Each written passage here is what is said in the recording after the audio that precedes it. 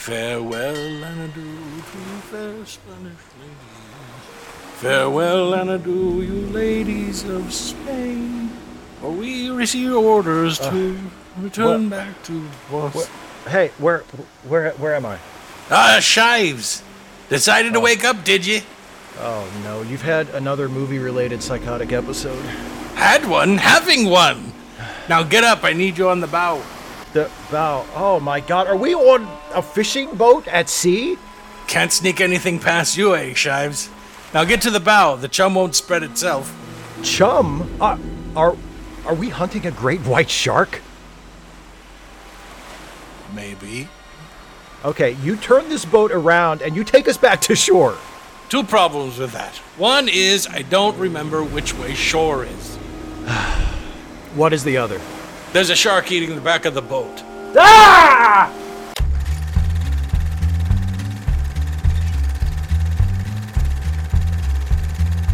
You're gonna need a bigger boat.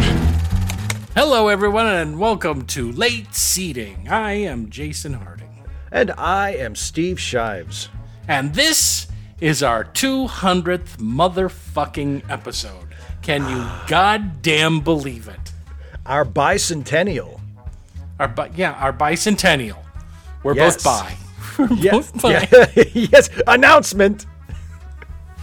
For people who've been with us from the very beginning, thank you for being with us from the very beginning. For those of you who have just joined, where were you? What if you've missed 200 episodes. You've missed 200 episodes. You got some homework to do. You'll never realize how different the show is now as compared to our first one, which was our dinner with Andre. My dinner with Andre, yeah. Yeah, my dinner with Andre. All the way back when things were good. Remember. I do. That was 2 presidents ago. 2 presidents ago, 8 years. So, hey, everybody. Hey, Steve. Yeah. Hey, Steve. Yeah. What movie are we going to be reviewing for our 200th episode?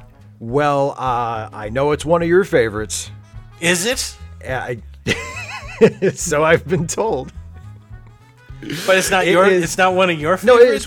I have nothing bad to say about this movie. Are we going to have one of those episodes on our I don't 200th? I don't want to spoil my review, but I do not have too I'll many spoil negative it. things Steve to say loves about it. this movie. Well, anyway, what movie is it, you may ask, if you haven't actually looked at the title of the podcast you're listening to right now. It's I'll Bed tell you. Knobs and Broomsticks. In honor of the late, great Angela Lansbury. Wait, did she die? Yeah, you didn't hear that? No, when did she die? Like 2 weeks ago. Oh, dear. I hate to be the one to tell you this, yes. The estate promised me a note when she passed. Yes. Jessica Fletcher is solving murders in the sky now. She's leaving me all of her bloomers. Oh, is she? I'm going to make a killing on eBay. Well, you better hire a lawyer, buddy. You got to get those things. There's a ton of Murder, She Wrote perverts out there that are desperate for her underwears. You're looking at one right now. Don't ask me. It'll be on the dark web. I'll send it. It'll be on the dark. It'll be on Silk Road. Just check it out. Silk Road. Pot, heroin, Angela Lansbury's underwear. Well, I just did a bunch of meth. What could I do with all that underwear? What I would suggest, if you're a true pervert, Yes, you would buy the unwashed ones and then steep them like tea. obviously. Wow, we're starting our 200th. Drink of her essence. You know what I love is that this is all just we couldn't have rehearsed this beforehand because you This didn't even can't know be that she was scripted. dead. I didn't know she was dead. I'm sorry. I'm kind of This sad is just now. coming right out of your heart, which is what is beautiful about this show, I think, is that these thoughts, they just spring unbidden, just out of your heart, out of your mind. Yeah. Anyone else die that I should be aware of? Probably, but I can't think of anybody right now. Okay. Angela Anyway, what Lansbury was the big one. What movie are we actually doing? We are reviewing that classic among classics, the first of the modern summer blockbusters. The Capo di Capo. The Capo di Capo. The water source from which all summer movies spring. Absolutely. And the source of Steven Spielberg's whole goddamn career. Mm-hmm. We are reviewing none other than the original Jaws. Yay, Jaws. Yay. I love orthodontia movies. Is this the one where he keeps asking him if it's safe? No. Oh. That's the other this one. the That's Is this the Right. one about the James Bond villain who gets his own spin-off movie? He was named after the movie. That's how original they were. No. What should we call this guy? Fuck it, Jaws. Fuck it, well, just call him Jaws. Let's just do it. He's bleeding from the mouth from the appliance we put in. Who cares? Shut up. Ask him if he likes having money. I've met him twice. Richard Keel. Yeah, oh yeah. Oh yeah, he's a nice guy. Well, good. Yeah, he seems. I mean, he's. You know, He's wasn't dead. he? Wasn't he supposed to be? He's dead. I know he's dead. I know he's. He's dead. not But anything anymore. But wasn't he supposed to be the Incredible Hulk No. before Who they said cast that? Ferrigno? No, oh, that Who was would- Ted Cassidy. Ted Cassidy. Who? Before- Why? It was either Richard Keel or Ted Cassidy was supposed to be before they cast Lou Ferrigno. One of them was going to be the Incredible Hulk, and you I can don't actually- remember the Incredible Hulk being tall and lanky. Well, I think that's why they eventually recast it. But there's actually, if you watch the opening credits for the Incredible Hulk, there's actually one shot that is of the original Hulk. I thought it was Ted Keel, but maybe but maybe it was Ted Cassidy, Richard Keel. Okay. But anyway, yeah. So hey, Jaws. Hey, Steve. Jaws. Do you have any trivia for this movie? I do. I had to really dig because it's such Thanks. an Thanks for obscure putting movie. Thanks for putting in the work. Let's break up during the 200th. Let's do it. Okay, and it'll really stick because we've just said that. So That's right.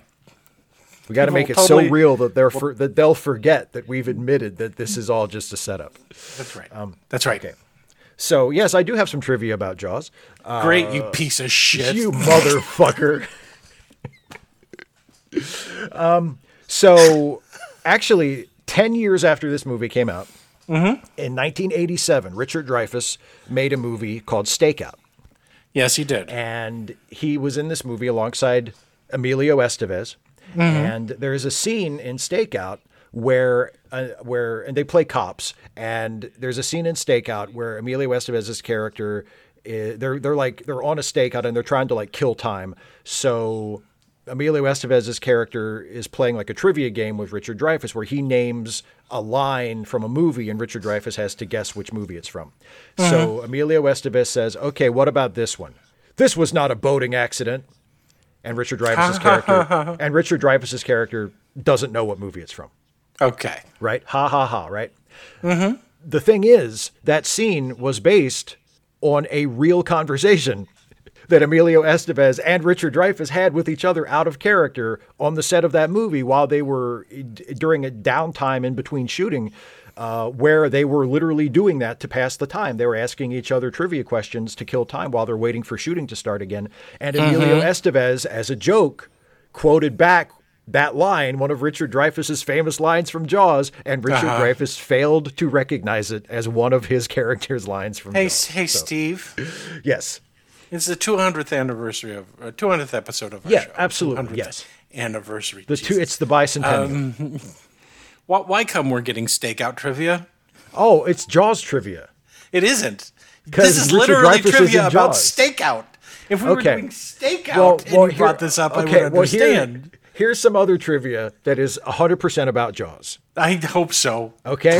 So, one of the film's most celebrated scenes is, of course, Quint's monologue about the aftermath of the sinking of the Indianapolis Yes. and how the survivors were subject to frequent shark attacks. So, in reality, almost none of the survivors of the Indianapolis were attacked by sharks. There were sharks in the area, but they fed almost exclusively on sailors who were already dead. So Quint's version does not reflect reality. And more broadly speaking, shark attacks during World War II were very rare and are so uncommon to this day that the U.S. Navy has no formal shark attack training for its sailors. You hit it first, folks. The best scene in one of the best movies ever made is All Nothing But Lies. It's Nobody nothing but from lies. the Indianapolis was attacked by a shark. Quint is a sad old liar, and we should all feel sorry for him and his Why? deluded, his sad life. Okay, so here's another bit of trivia that is Wait, 100% there were people. about... Okay, just a second. There There were people that there- were attacked by sharks There after were a the few Indianapolis people. went down. There were a few people that were... There were a few sailors who were alive in the water who were attacked by sharks. Yes, the other ones that were dead got eaten by sharks. They weren't bringing those people. We couldn't interview them and say, "Were you attacked and eaten by a shark?" But Quint's version of events, that they were in the water for like 12 hours and there were sharks pulling people down left and right, that did not happen. They were in the water for a very long time. Yeah. Oh yeah. They I'm not weren't saying there it was for 12 hours. They were there for well, days. however long they look. The boat went down and they were in the water for a while. And Here's some something you sharks ate didn't some cover. dead people. Their skin became so waterlogged by being exposed to salt water that when they would reach down to pull them up, they had to be careful because their skin would slough off their arm if they pulled too hard. I don't see how that's a shark's fault. It's not the shark's fault. What I was saying is that you made it seem like, they splish splashed in the water. They for about had 2 a nice hours. little bob in the ocean, you know. And then a Catalina came down and gave them all coconut drinks and said, "Oh, congratulations for! Oh, by the way, did you hear the war is over? Japan gave up." The SS Minnow happened by, and What's that all about? All right, okay, okay. Thanks for poking a hole directly in the movie. That's just, you're welcome. Here's another bit of trivia that is completely 100% about the movie. and I hope so. Did you know? That was more about the sinking of the Indianapolis than it was. It's a matter of interpretation, but this is another guess, bit. This is totally about the movie. So while sharks in the movie, especially this one shark in the movie in particular, is depicted as being incredibly aggressive, most Yes. great white sharks in real life are actually cautious creatures and avoid attacking prey that could fight back. Said the man that lives in the middle of a state so far. You're far away from the ocean. I'm relatively far from. I'm a few hours from the ocean. Yeah. You ever seen a shark? No, I've never seen it. In the I've water? I mean, like at an aquarium, but I've never seen like. Have you ever seen a shark while you were swimming in the ocean? Oh no. I have. It's terrifying. I'm sure it is because they're quite large. In fact, I'm not certain. I was in Hawaii, and I'm not certain that wasn't a tiger shark that I saw swimming around. But I got out of the water pretty fucking quick. Okay, so sharks are puppy dogs. They're so don't- they're sweet, and they probably just want to make friends. If they come swimming up to you, they probably just want to say hello. They don't have arms to hug you. They only have one thing. They don't know what they're doing. Yeah, they're hugging you with their mouth. Most attacks on human beings are by accident Yeah. because they look like a prey item. Yes. And they're most attacks on humans by great whites in particular occur when they're juveniles and not so much when they're older sharks and they know a little bit better. Right. But that's Because why surfers get it so much. Because here's the thing you need to remember about predators in nature, whether it's a shark or whether it's a bear or whether it's any other kind of predator in the natural environment. Most of them are stupid cowards. And they will go for prey that they believe won't be able to fight back.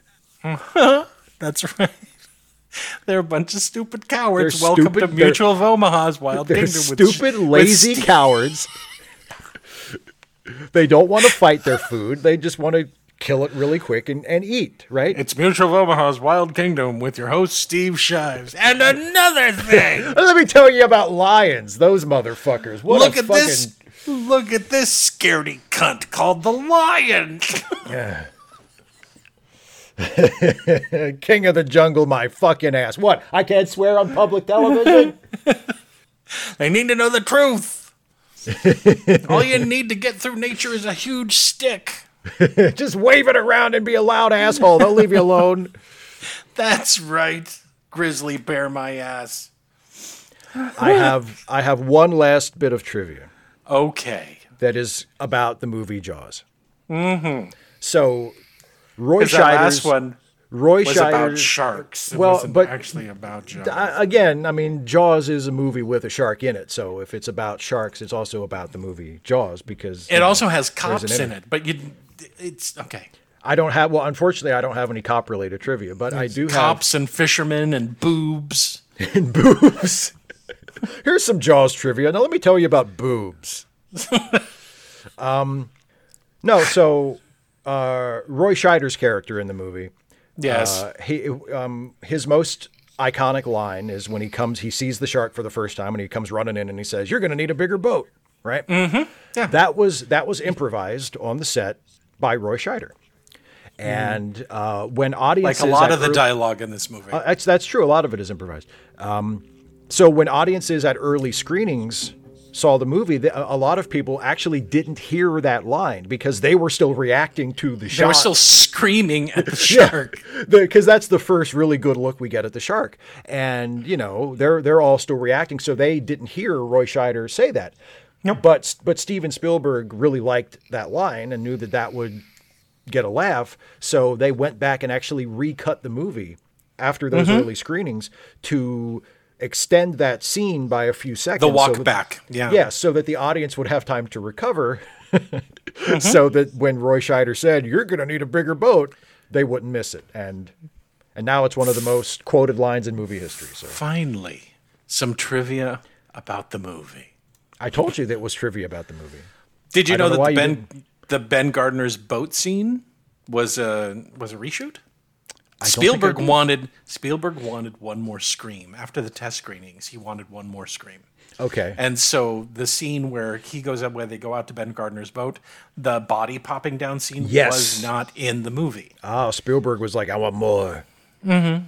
So he wanted more. So they went to one of the producers' backyards. They put something in the pool to make the water cloudier. Mm-hmm. They matched the lighting from the boat from the previous scene, and they covered the entire thing with a tarpaulin. And Richard Dreyfuss got into the pool. They put in that fake side, and they got a body made up of the dude, Ben Gardner. Mm-hmm. And then they shot the scene and edited it into the movie. It didn't exist before. He just wanted it in there. And that's awesome. Another one of those jump scares where people are like, "Yeah." That's awesome. There we go. Movie magic. It's movie magic. Did you know the shark was broken all the time and is responsible for why this movie is the way it is? Absolutely. That's I didn't mention that because that's one of the more famous. I think that's the thing that pretty much everybody knows. Mm-hmm. The original plan was to feature the shark a lot more. Yeah. But the mechanical sharks were very unreliable. And it also gave so here's one of the things with the shark being down so much, it gave everyone a lot of downtime. Mm-hmm. And what they did with that downtime is that they worked on the script. Yeah. And it gave them a lot of time to work the script and rework the script. And for Carl Gottlieb, who had been brought on after the script had been written, to basically rewrite the entire script. And everybody contributed lines. Everybody. Yeah.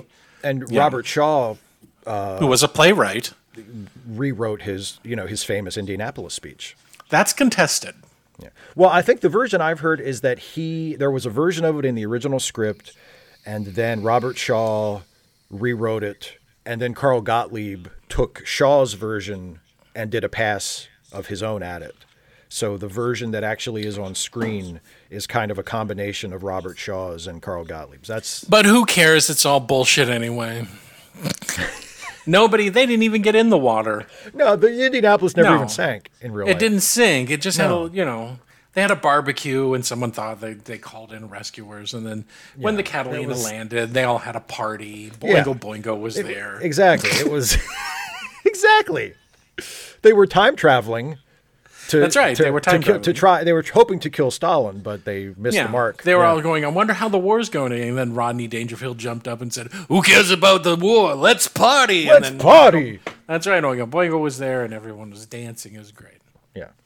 They suddenly discovered they had girls on board. I don't know where they came from, but Okay, you're done with your trivia, Steve? I'm done with all my trivia. You're done with your not related to the movie trivia. God damn it! I feel that we're gonna have a talk after. Okay. The patrons are gonna see the talk. All right. You're gonna get to see me get my fucking shit kicked in. You're gonna find out what kind of boss I am. The next time I tell you to do trivia for a fucking movie. That's right. I'm gonna pull all of that shit from Downfall.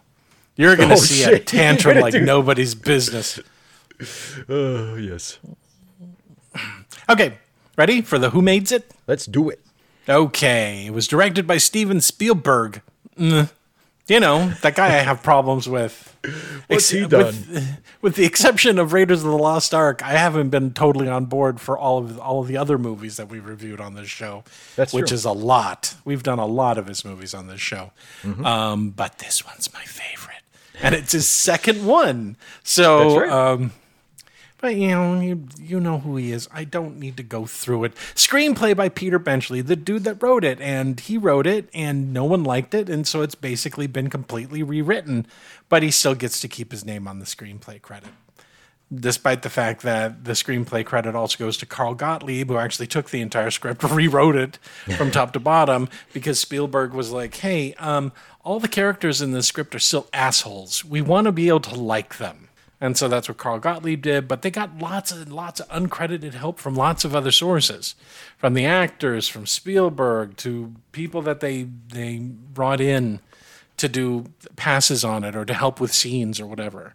And because the shark was breaking down all the time, they had time to do it.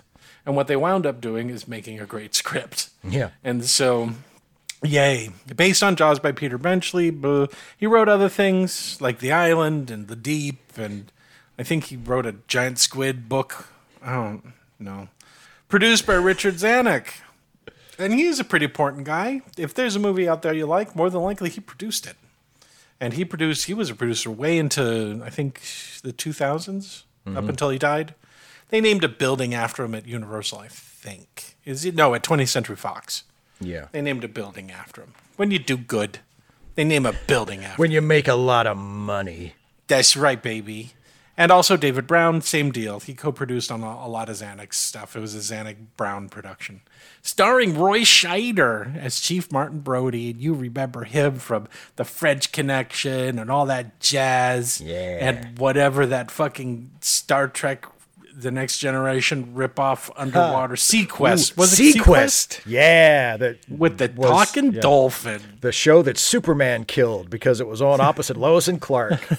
Superman said, nope. That's right. Hey, he was not their first choice. He wasn't. No. They first offered, I don't know how I feel about this, because I love this actor. Okay. The first person they offered it to was Robert Duvall. Yeah, I've heard that. That's I can't- interesting. This is one of those things where the movie has become so iconic, it's difficult for you to picture anybody else playing these characters. Yeah. Right. Well, because it worked out, you know. Well, they were afraid that Scheider was... the only other movie they had seen him in was French Connection, and they didn't think he could play Chief Brody. So they were wrong. They gave it to him, but there was another person who really wanted the role. Ooh. And Spielberg didn't want great, big, huge name stars because they would overpower it. He wanted to make sure that the shark was the star of the movie. But this guy wanted it. Okay, get your imagination ready. I'm ready. I'm ready. Charlton Heston Wow. as Chief Brody. I mean, he would be more of a traditional, like, action lead. Mm-hmm. You know, I mean, I don't like the water. You're going to need a bigger boat. I could see him playing it, but not. Yeah. Not I to think the he would have point been where- fine, but it would have been a lot different. I couldn't see him doing the scene with the kid, with the little kid at the dinner table. Yeah, I guess. I mean, he didn't really do that kind of... That kind of kind yeah. of intimate, give your old man a kiss kind of crap. Yeah. Well, and I mean, Scheider plays Brody as not exactly vulnerable, but just, He has an emotional core to him. Yeah. He's not an action hero. he's a little You bit don't of a think of softy. him- He's, Yeah. he's not like an invincible action hero. And I don't know if Heston would have been up for that. I don't know if in he'd approached it that 1975. way. Yeah. But then again, Heston made weird career choices. That's true. You know. And Heston was a good actor when he wanted to be. I mean, Yes, he there's- was. Yeah, there's no question. I think he could have done it, but like, would he have? Yeah. But I also see him being really hammy in this. So He's like, oh, it's about a giant shark? Well, then all bets are off. Robert Shaw is Quint. Mm-hmm. And you guys know him from The Sting and Russia with Love and a whole bunch of other movies. Robin and Marion is great in that. Mm-hmm. He was not their first choice. Do you know who they offered it to? Who did they offer it to? Lee Marvin Okay, yeah, I can kind of see that. and Sterling Hayden. Ooh. Uh-huh. Ooh. I can definitely see Sterling Hayden. Again, like you said, I mean, the movie is so iconic at this point. It's difficult to imagine anybody else in the roles, and it's like, why? There's no reason to recast any of them because everybody's great. But Exactly. But Sterling Hayden as Quint, You can see him playing I can it. see that. I can see that. Yeah. Yeah. The funny thing about this, more trivia, Robert Shaw based his performance after the guy who was playing Ben Gardner. Because Ben Gardner, they had a lot of locals in the movie. And Ben Gardner was an actual fisherman out there that Steven Spielberg said, hey, you want to be in the movie? And he's like, sure. And he only has a couple of lines in the movie. Hello there, young feller. He would listen, and Spielberg would listen to him talking, throughout the on set and everything else. And so did Robert Shaw. And Robert Shaw started picking up his vocal mannerisms and a lot of the stories and a lot of the jokes he would tell and a lot of the singing and a lot of that other crap. They got it from him. So there's your trivia, people. I'm not going to go off on a weird tangent and talk about how sharks are nice. I'm just trying to expand I people's know horizons. better. And you, A shark would kill you and take your money. it's the devilfish. Richard Dreyfuss as Matt Hooper. Now, I do have to say this. 9 days before they were going to begin principal photography, they did not have Robert Shaw or Richard Dreyfuss. They did not have Hooper or Quint cast. Oh, wow. Okay. Slightly So important roles. Here is everyone that they offered the part to. Okay. Okay. John Voight, Okay. Timothy Bottoms, Jan Michael Vincent,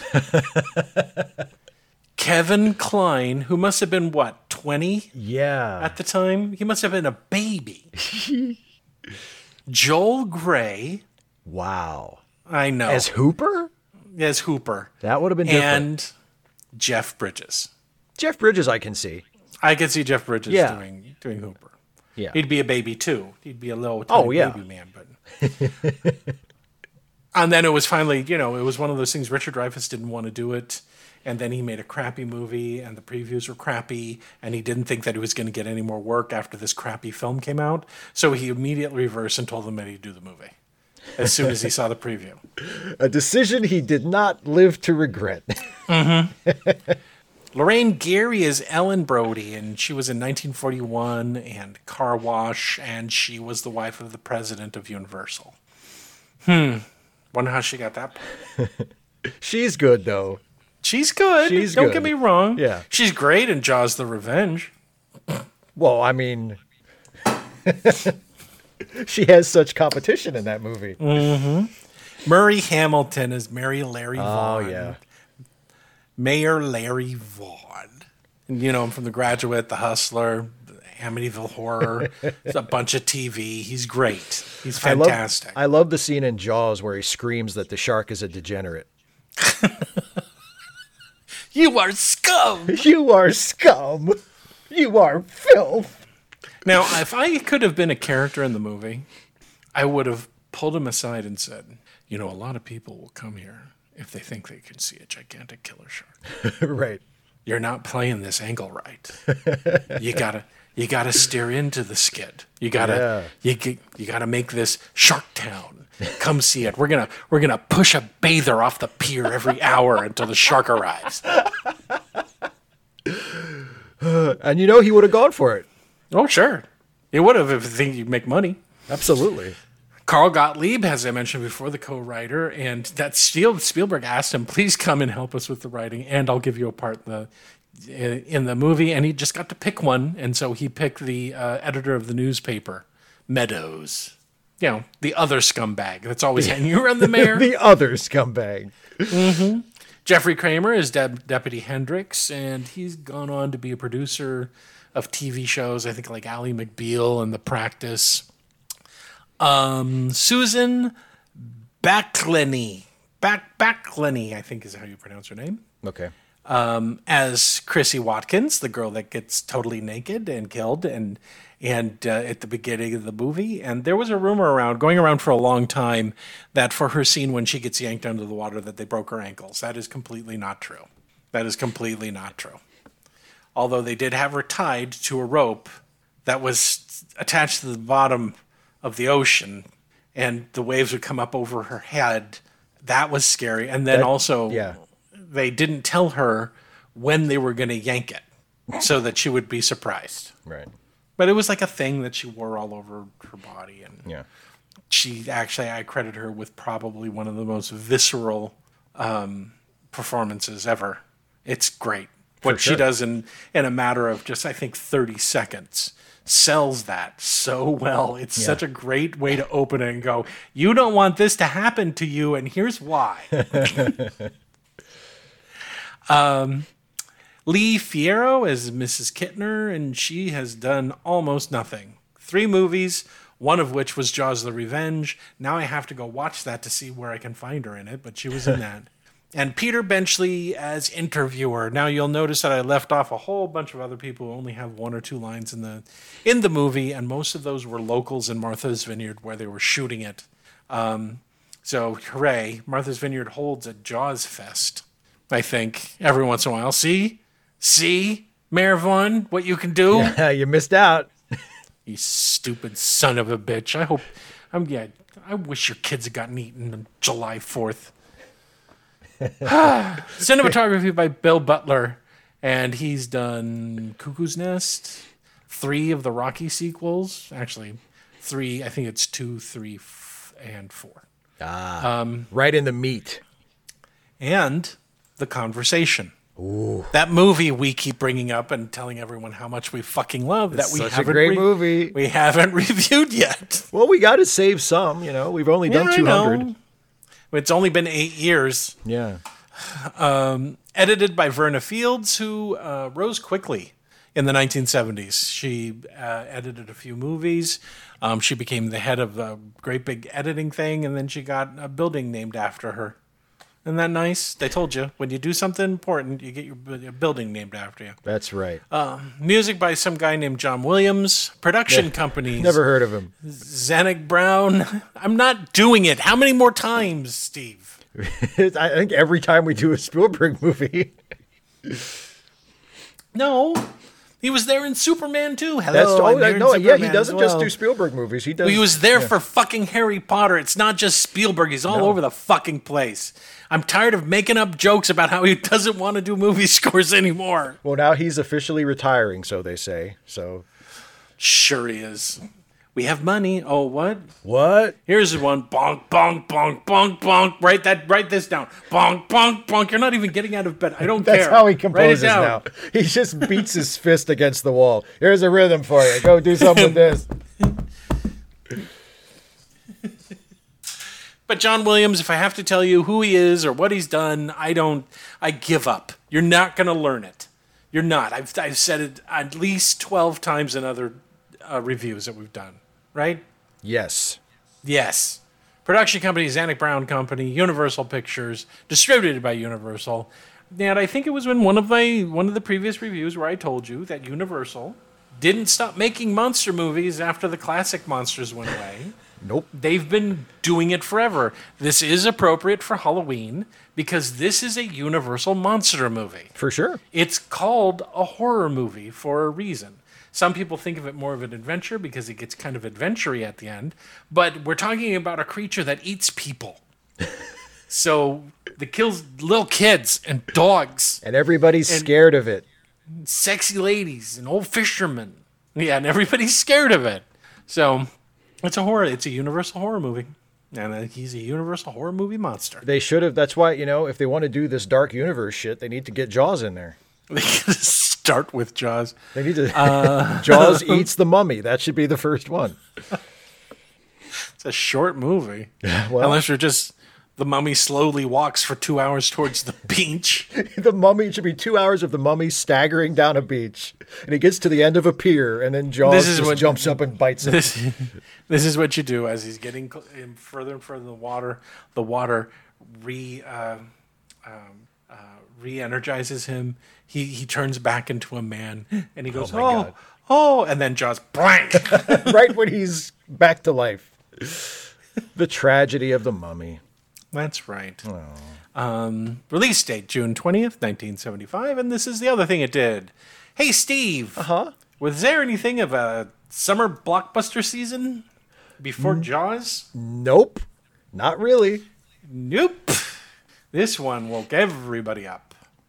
Funny how Star Wars came out during the summer in the next year. It's weird. And everyone seems to think that Star Wars is the one that kicked this shit off. No, I think it's fair to say Star Wars was the one Actually, that sealed it's the 2 deal. years later. Yeah, it's 2 years later. yeah. Star Wars Star is the one Wars- that sealed the deal, but Jaws is the one that made Hollywood go, wait a minute, summer movies, eh? Which leads us directly to running time, 124 minutes. Budget, $9 million. How quaint. This should start making us sick. Adjusted for inflation, $49.6 million. Yep. Box office, $476.5 million. Adjusted for inflation, fuck you, Avatar. A lot. Adjusted for inflation, $2.6 billion. Fuck you, Avengers. Fuck you, Avatar. Fuck you, Harry Potter. Fuck you, boy. Lord of the Rings. That was like, this is the reason it made $2.6 billion Yeah. in adjusted money. Okay, this is why I hate the people who said, well, this one's better because it made more money. And it's like, yeah, but you're not adjusting for the difference in price. Yeah, if it has to be a level playing field. It has to be an apples to apples comparison. Kind of deal. Right. Yeah. So don't stop telling me that So Avatar shut your is the biggest fucking mouth. blockbuster of all time. Right. Well, and also, I mean, not to keep beating this dead horse, but people are still talking about Jaws 45 years later. People are still fans of it. People are still discovering it. People are tuning in and they're going, oh, I've never seen Jaws before. I think I'll watch it. And then they wind up loving the fucking thing. People are still quoting lines from it. When's the last time you heard somebody quote a line of dialogue from Avatar? When's the last time you remembered a line of dialogue from Avatar? There aren't any lines from Avatar that are worth quoting. That's right. But Jaws has entered the lexicon. Absolutely. It's entered, it's gotten into the cultural zeitgeist. There's things in Jaws that everyone can point to and remember. If everyone's seen the movie, there are things that we all, you got to get a bigger boat has been used in other movies and a whole bunch of other stuff. And that's what happens. Avatar, blah. Nothing. Well, because I think the thing with Jaws, the difference is there are other movies that made a ton of money and that a lot of people talk about or that had a lot of buzz. Jaws is one of those movies that when it came out, almost everybody actually saw it. Everyone went to the movie theater and saw it, and that's the difference. I mean, like a bunch of people saw the Avengers. It's not like nobody sees these movies, but like everybody saw Jaws. Mm-hmm. You know, Everybody did. It was the movie that everyone went to go see. Yeah. It didn't matter that it was rated R. They were letting kids. It was the 70s. They didn't give a shit. Anybody who wanted to see Jaws got to see it, and that was kind of the deal. I mean, the rating system was still relatively new, and so I remember when I saw it. I saw it at the drive-in. Mm-hmm. I wasn't supposed to be watching it. We were there to see the fucking Apple Dumpling Gang. Oh, and Jaws is a little different. I was turned around in my seat, and I don't care that I didn't have the audio. I was watching Jaws, and my dad kept saying, "You're not supposed to be watching that," and I was like, "Mm-hmm." But there's only so far. I mean, come on. How is Don Knotts and whoever Tim Conway? Yeah. Gonna compete with a fucking shark swimming around eating people? Well, especially when you can see him for free on TV. And the best part was when you heard the screams from the other screen, that was your cue to turn around to see what was going on. Something's happening. Yeah, something cool's happening. Oh, the shark just ate somebody. The only screams from the people watching the Apple Dumpling Gang were the parents that were trapped there with their children having to watch it. They reached a certain point where they just couldn't take it anymore. Mm-hmm. And boy, what a contrast. Because I rewatched the Apple Dumpling Gang not too long ago. about a month ago or so. It's Did you? garbage. Really? Yeah. Do you know what's his face? Bill Bixby's in it. Is he? I didn't know that. He's kind of the main character. Oh, well, good for him. It's not Don Knotts and Tim Conway. And it's shit. And I hate it. And it was boring. And it looked like every Disney movie that had been made up until that point. I've seen it once, and that one time was when it was projected onto a screen in the cafeteria of my elementary school on like the last day of school when I was in 3rd grade. Right. Yeah. But I'm in the back of my car. Not my car, my parents' car. Right. Right? And on one screen is a movie that looks like it could have been made in 1952. And on the other screen was the birth of the summer blockbuster movies, a kind of movie that changed how movies were going to be made. Yeah. And it was Jaws. Jaws, Apple Dumpling Gang. Jaws. What a tough decision. Which one's going to last longer? So, yeah. Anyway, we're done. I'm done. Yeah. Do you want to recap this sumbitch? Yeah, let's do it. Okay. Well, Steve, let's put our waders on. Okay, here we go. Let's put on our diving cap. Yep. Even though we're a bald old man and we really don't need one. It's an affectation. It's vanity more than anything. It's an affectation. And let's me and you. Why don't we go into the water? No one's in the water. It's safe. It's safe to go in the water. Well, I just put on this sunscreen and I was hoping to get a little sunburn and advance my melanomas a little bit. Yeah. Please don't make me and my wife and children. Okay, can I ask a question, Steve? Yeah. That man is obviously in his 70s. His Yeah. wife is probably in her 60s. Yet they have small children. Yeah. That's not their kids. Small Is it? small mistakes. Late in life, small mistakes. A couple of late in life poor decisions sitting on the beach with him. You didn't wear 4 rubbers the last time we had sex, did you? Oh my God. I only wore 1. We ran out. Oh, well, guess what, asshole? The thing we never wanted to have happen has happened. Well, guess what, asshole? We're going to have some water-headed melon baby come out, and we're going to have to take care of it in our old age, you stupid son of a bitch. Anyway. So, yeah, that's the backstory of those people. Let's go swimming. Yay! Yay! And run. And swim. Boat.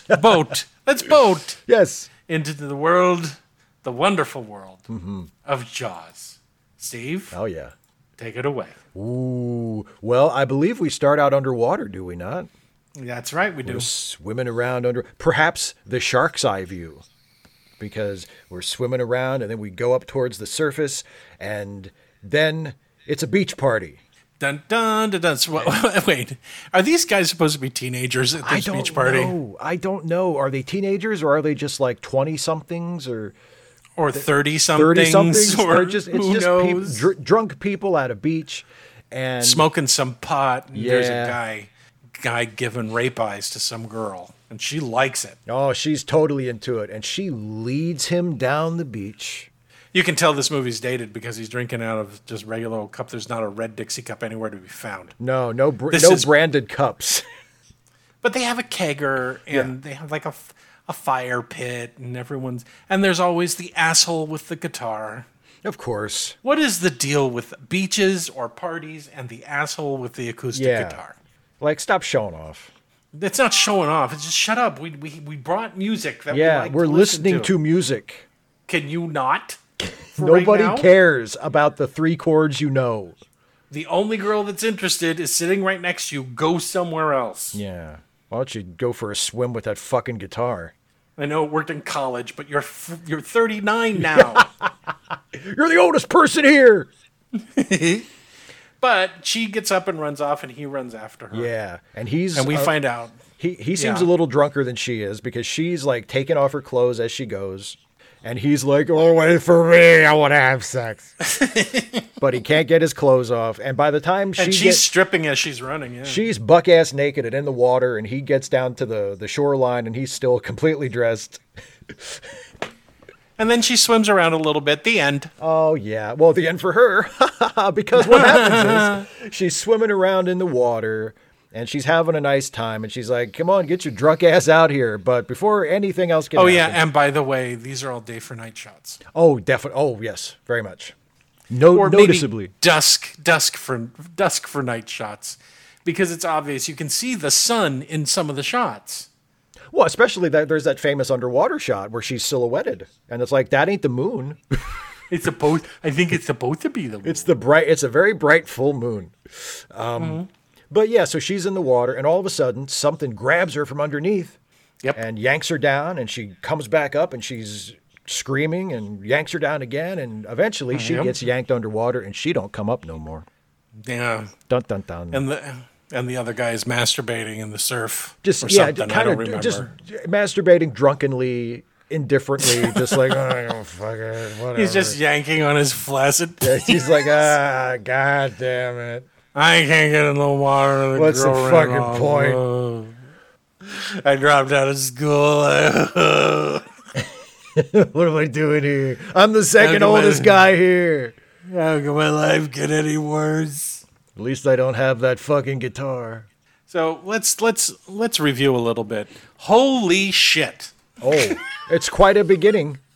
Yes, it is. Quite a beginning.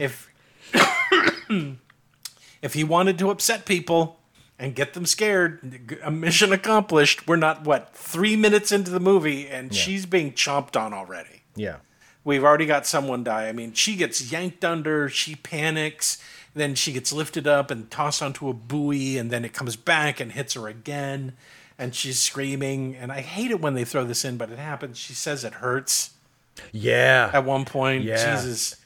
And then she gets yanked under the water, and it's gone, and it's one of those Spielberg things where you can see some of the inconsistency in the shots. Like the sun appears in two places. Yeah. And at one point it's behind clouds, and another point you just see it. She's in the water, and it's just right there. But the way it's cut, it doesn't matter. He's already started to racket up the tension the minute she gets in the water, because we know what this movie is about. Right. And it also didn't help that this scene was in the trailers. Yeah. But she's dead now. Oh boy. But we cut to the sunny home of who? Of Chief Brody.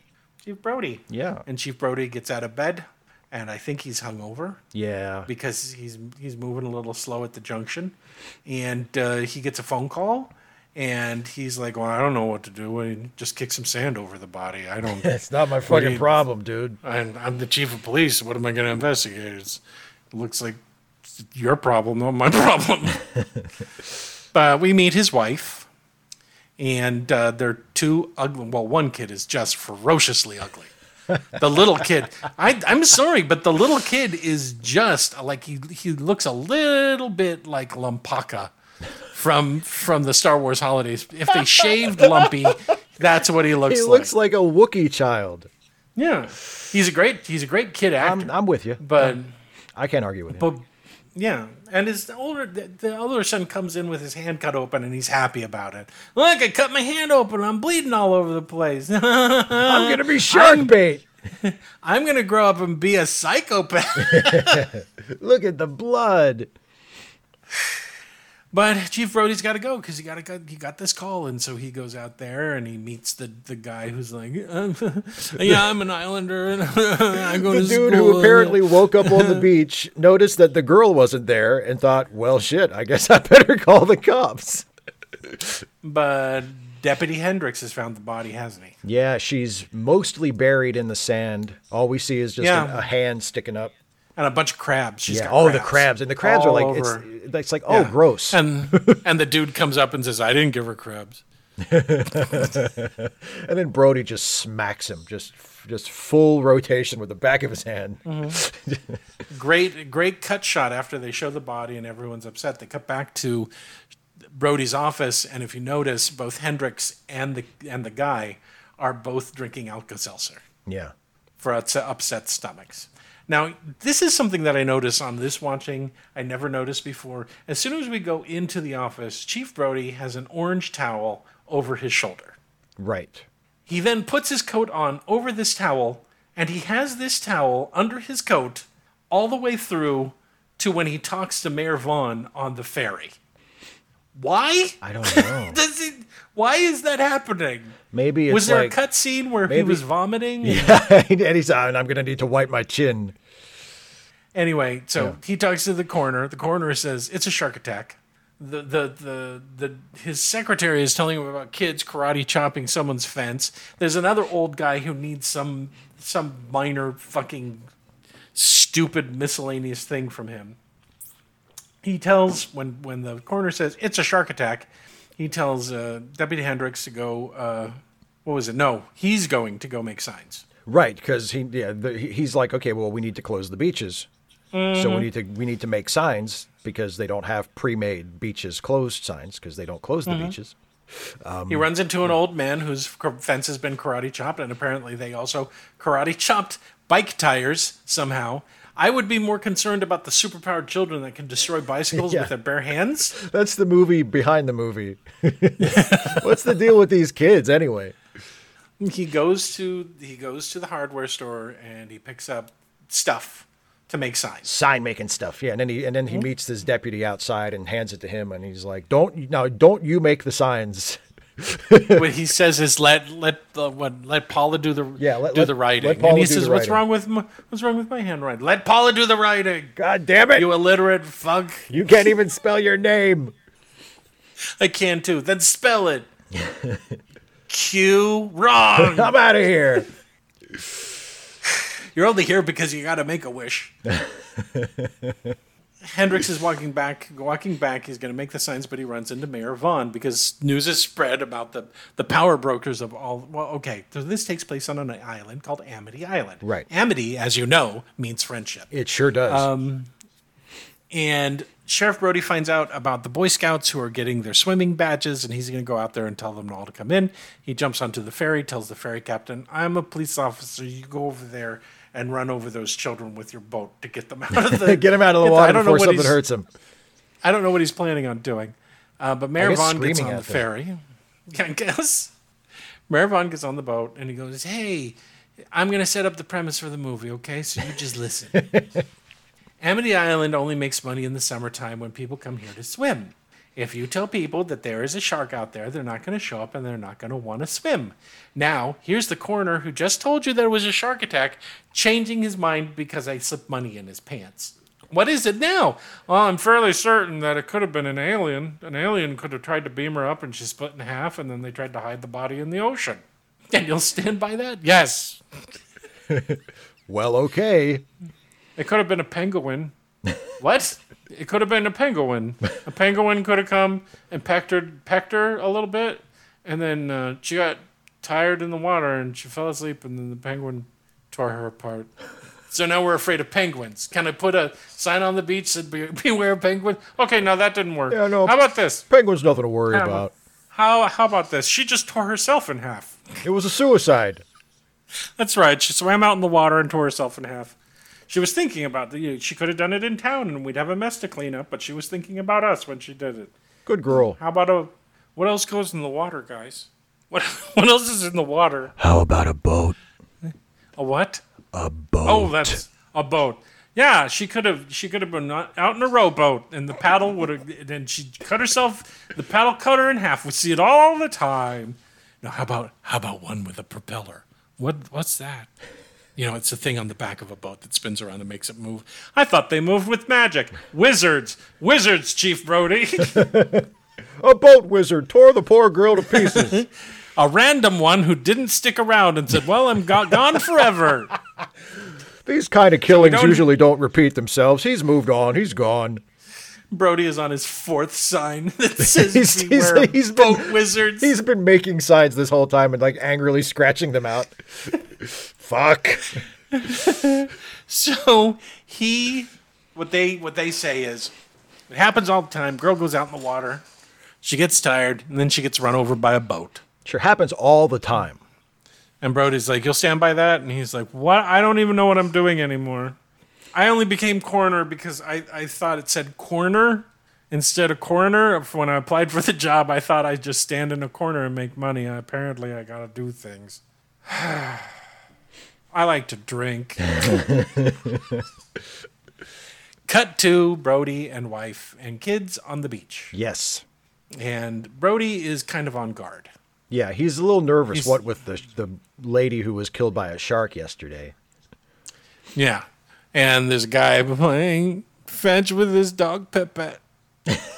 Don't get attached. Poor shut up.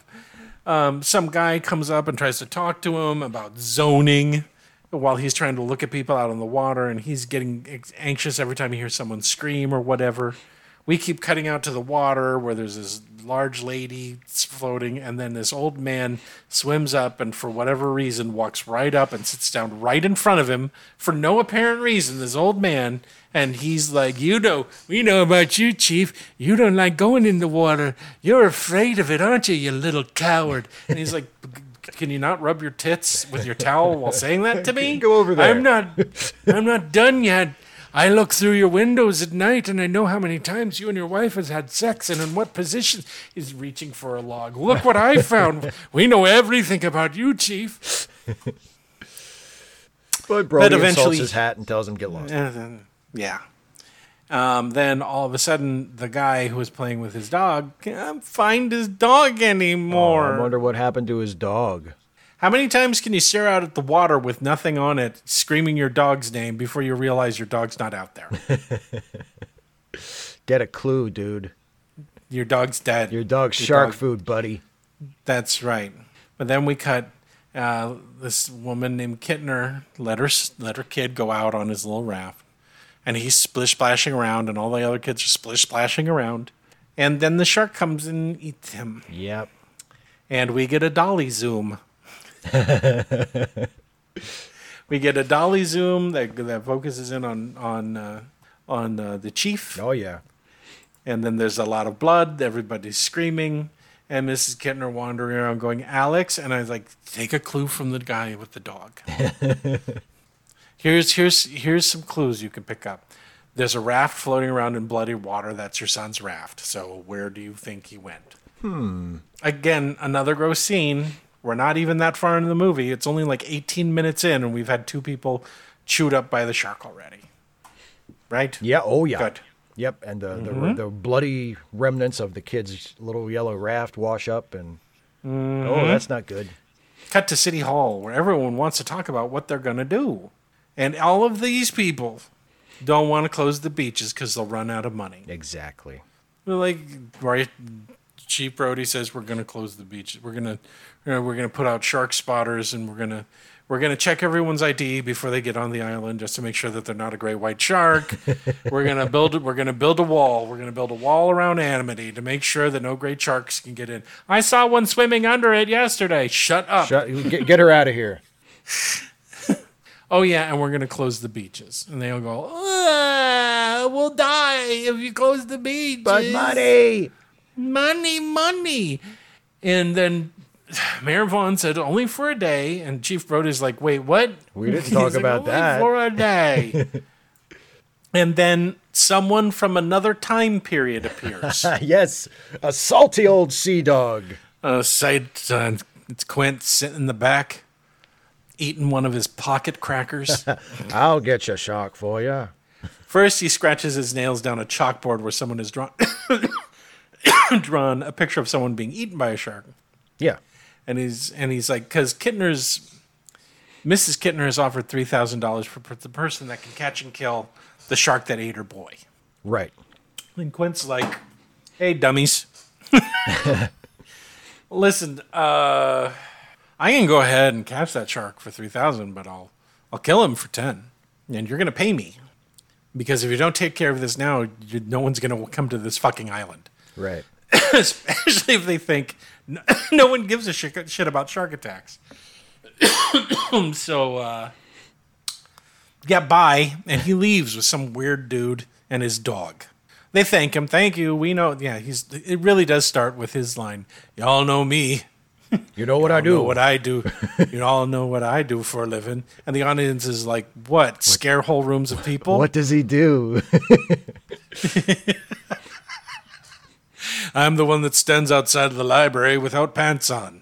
Oh, well, thank you, Mr. Quint. We'll take what you said under consideration, okay? They temporarily put up some signs, and that's it. Cut back to the chief's house. He's reading up on sharks. Yes, he His is. wife comes up and scares him. He asks, "Where's the children?" She's like, "I don't know. Who fucking cares? I don't know. I saw them jumping into the water, splashing around. They had sausage wrapped around their bodies." They were both bleeding pretty bad. We gotta admit, both of those kids are pretty goddamn ugly. We can do better. We can take just do this as an better. opportunity to start over. But she says that apparently the older kid, Michael, got a boat. Right. And he's out sitting in the boat.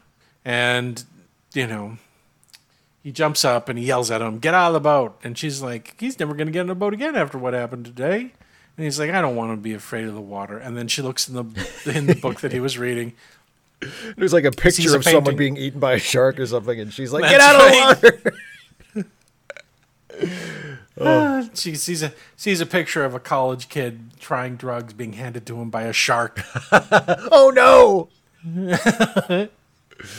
It's the first Another step kid- down a dark path. That's right. Another picture of that same kid wearing short shorts, having to sell his body for heroin to a shark dressed like a pimp. He's like, "Oh no!" Get out of the water! Last picture of a severely emaciated same kid being loaded into an ambulance with needle marks up and down its arm while a shark walks away counting money. If only you hadn't let him get in the water. But she yells at him to get out of the water. It's a funny little scene. It is funny. Yeah. Cut to two dinguses. Oh boy. Because Mrs. Kittner's $3,000 reward is still up for grabs. So a bunch of people are wanting to take advantage of it, including these two doofuses who are like, "We're going to get that money." Yep. And they stick a hook into a pot roast and they throw it out into the water tied to a chain. Yep. And the worst thing that possibly happens for these doofuses,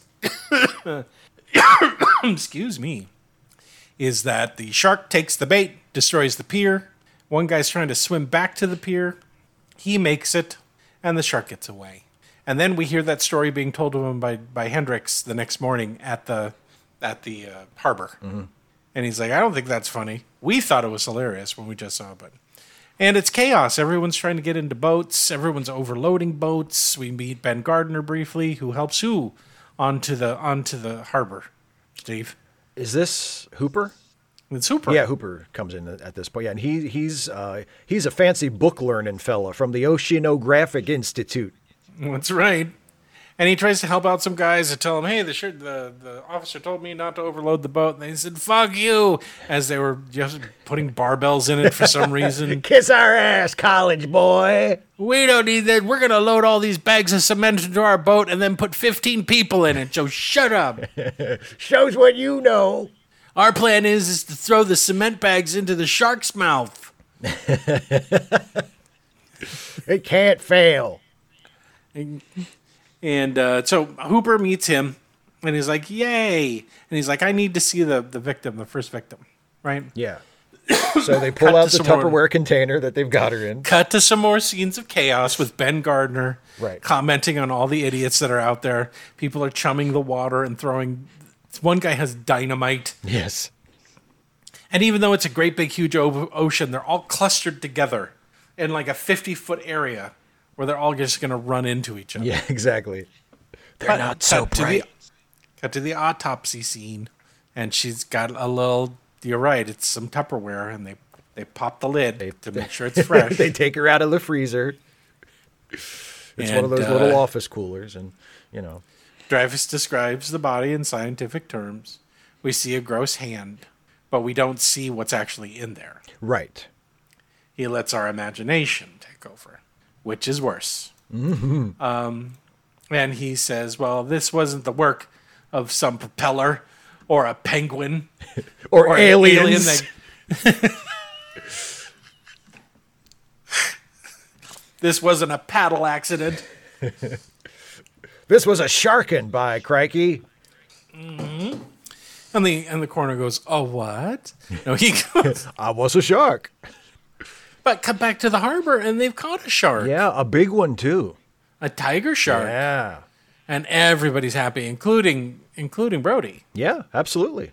He poses for a picture with it along with everybody else, and he's like, "Oh, crisis solved. We got the shark." But Mr. Science has to ruin the party. Yeah, with his measuring tape. He pulled Brody aside and said, "Hey, this one's not big enough. This is not big enough. This isn't the same shark. This isn't the same shark. But let's say it could be. Let's cut open the shark and see if that little boy is in there." Won't that be fun? What are you doing tonight? And for the first time, I agree with Mayor Vaughn. We're not going to perform a half-assed autopsy on a shark and have that Kittner boy spill out all over the dock. Exactly. Yeah. You know what? I think the mayor's right this time. He's got a point. And while this is happening, all of a sudden, there's Miss Kittner there. She's wearing all black. And she slaps Chief Brody. And she said, "You knew there was a shark and you didn't close the beaches. My son is dead now. And I wanted you to know that." And Chief Brody should have turned around and slapped Mayor Vaughn. This is for you. Mrs. Kittner gave this to me to give to you. Yeah. But instead, he goes home and gets drunk. And there's this cute little scene with his god-awful, skull-faced, ugly child. This monster. But it's still a cute scene where the kid is imitating him. And he's real drunk. Yeah. Oh, yeah. Hooper shows up, wants to talk to him, and he's going to tell him. And he eats their food, so it seems like he's starving. I don't think he's eaten. No, I don't think he's found a place to stay yet. No. He's brought wine. Chief Brody should have just drank out of the bottle. There was no point. It's another of my favorite, funny moments in the movie when he pours the wine, and for himself, he pours like a full milk glass of wine. He pours a full tumbler of wine for himself. And Hooper's there, and he's going to tell him, "I'm going to go back to the Oceanographic Institute, and I'm going to tell them that you still have a shark problem here." And he's like, "Why do you have to do that?" Because you still have a shark problem here. And then Chief Brody says, "Well, let's go down and let's autopsy the shark. I'm the chief of police. I can do whatever." So they go down there, and they cut open the shark. And they find what's in the shark. They find a license plate. Some tin cans. A couple of fish. Yeah. Amelia Earhart's head. Yeah. Still incredibly well preserved, I have to say. Jimmy Hoffa. Andy Kaufman, which is weird because he was still alive. He was still alive. And Elvis. And who was also still alive, which, again, really weird. But no little kid. So that shark is definitely not the one that ate the little kid. Nope. And so innocent shark. Hooper says, "Let's get on my boat because I'm rich. Let's get on my boat and we'll go out and look for the shark because he's a night feeder." I don't know how he knows that. And he goes, "Okay." And then they go out on the boat and we find out some things about both of them. For example, that Hooper is rich. He pays for most of his oceanographic, because Brody's like, "Where'd you get this boat? Where'd you get all this fancy equipment? Is it from the university or whatever?" And he's like, "No, this is mine. I'm rich." I'm rich. I don't care about things like money, and that's why I endanger my life looking after sharks. What about you? "Oh, we left New York because it was dangerous." We moved to this nice, safe island. That's right. We moved here so that our kids could be safe and secure and isolated and not... But no one said, "Oh, by the way, attacked by sharks." But as they're talking, they find Ben Gardner's boat. They sure do. And it's been destroyed. And so they turn on some lights that make the entire ocean look like it's pee. And and Hooper goes down there in some scuba things, and he's looking around the boat, and he finds a little toofer. And he's like, "Look at that." And then Ben Gardner comes up and says, "Can I see too? Hold it closer. I only have one eye." He's just curious. Ben Gardner's eyeless. One eye is out. His body's in there. He screams, drops the tooth, and swims back up to the boat. The next morning, they try to convince Mayor Vaughn that they have a rogue great white shark that is going to continue to attack people until they take their food source away. Mayor Vaughn is like, "Nuh-uh." And they're like, "Yes, huh?" And he's like, "No, huh?" And besides, we're going to open the beaches. You do whatever you need to do to keep it safe from the giant monster shark that's eating people. But we're going to make all of our money, right? Yeah, absolutely. The next day, we see all the people arrive for summer vacation. Peter Benchley has a little interviewer thing where he basically says great white shark. Mayor Vaughn tries to convince people to go out in the water because no one has actually gone out in the water. These two incredibly old people pick up who are supposed to be their children who are less than 10 years old. I think they have 3 of them. And they go marching out in the water, and then everyone goes out in the water, right? Yep. Michael wants to take his boat out in the water, and Chief Brody says, put it in the pond, because that's a good idea. Put it in the pond. Yeah, where you'll be trapped. Yeah. And he's like, but the pond's for little kids and old ladies and half-dead people. And he's like, just do it. Just do what the fuck I tell you. And it's for that one weird guy who just paddles around the pond in his rowboat and tries to give advice to people that no one wants. And we're not really certain if he lives on the island or if he just comes to do that every year. Boy, I hope something happens to him where he stops coming to the island every year because he's creepy. But they do that. We cut to Mayor Vaughn trying to convince people to please come to Amity, please. I love the fact that he doesn't even say shark in his interview. No. He says, we captured a large predator, and now everything is perfectly fine. Everything's fine. We no longer have large predators in the ocean near Amity Island. And just in case, penguins, flying saucers, or boat wizards. We've checked for everything, and we're all good. We're good. So if you're afraid of a boat wizard, we don't have any. He's dead. We killed the wizard. But then all of a sudden, there's a fin. Uh-oh. Everyone freaks the fuck out. They trample each other on their way out of the water. That's right. And it turns out to be 2 little shits. Yep, they come up out of the water, and they're surrounded by boats, and people are pointing rifles at them. And That's right. Even after they saw that there were 2 little kids, they're still pointing their rifles at them. I love that you get the reverse shot of the cop like pointing the rifle at what he now sees is clearly a child, and he is not moving that fucking rifle. He's like, I still got him. And then one of the better lines. He made me do it. He made me do it. It wasn't my idea. You can also tell that they filmed that earlier. It was not summer. Those kids are freezing. Both of their teeth are chattering while they're trying to deliver their lines. Spielberg is like, do it again. Can we please get out of the water, Mr. Steven? No! Mr. Steven. Meanwhile, some artist hippie girl sees the actual shark going in the pond. Uh-oh. And she starts saying, the shark's in the pond. Help, I'm trying to power past my stonedness to get the level of anxiety that I should be expressing, but it's hard. But everyone starts running over there. And then the shark knocks over Michael's boat and weird rowboat guy's boat. Yeah. And then weird rowboat guy gets eaten. And this is the first time that we kind of see the shark.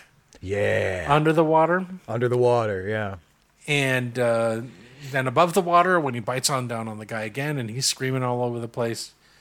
They run up there. We see a leg fall on the bottom of the ocean. It's gross. And then they pull Michael out of the water, and he's in shock. And then we cut to the hospital, and Michael wants his Hot Wheels and some coffee ice cream. And then I'm tired. Yeah. Well, and then Brody Vaughn pulls Larry aside. Yeah, and he's like, okay, so we're closing the beaches, right? And he's still thinking about trying to save August. Yeah. He's trying to figure out how he's going to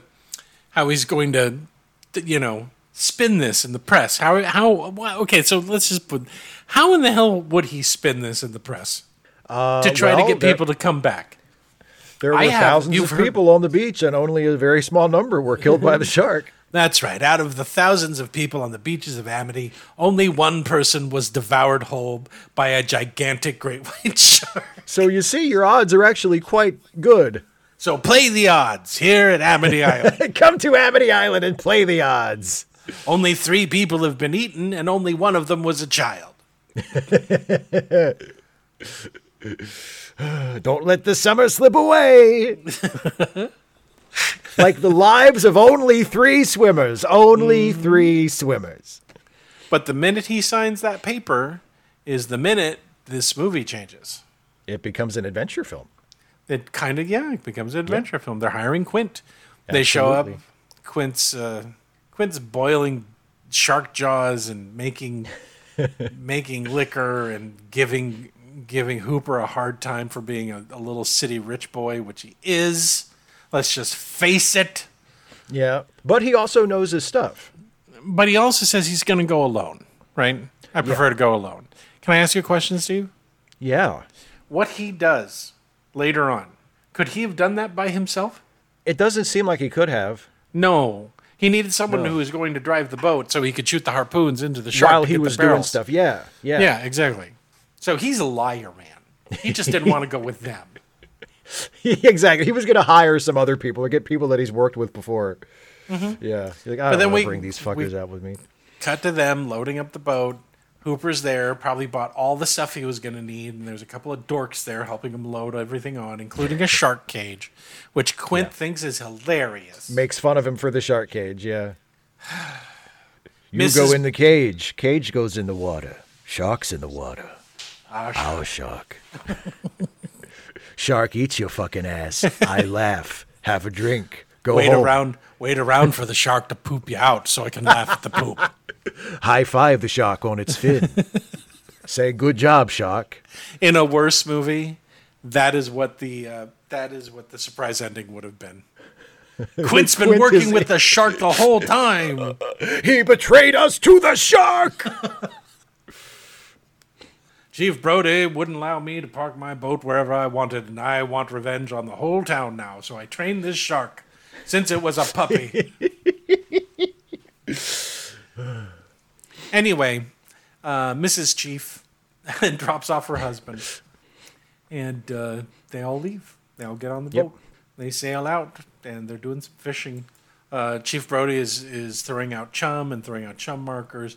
Hooper's masturbating with some sort of piece of equipment. I don't know what he's doing. And Quint's fishing. Yeah.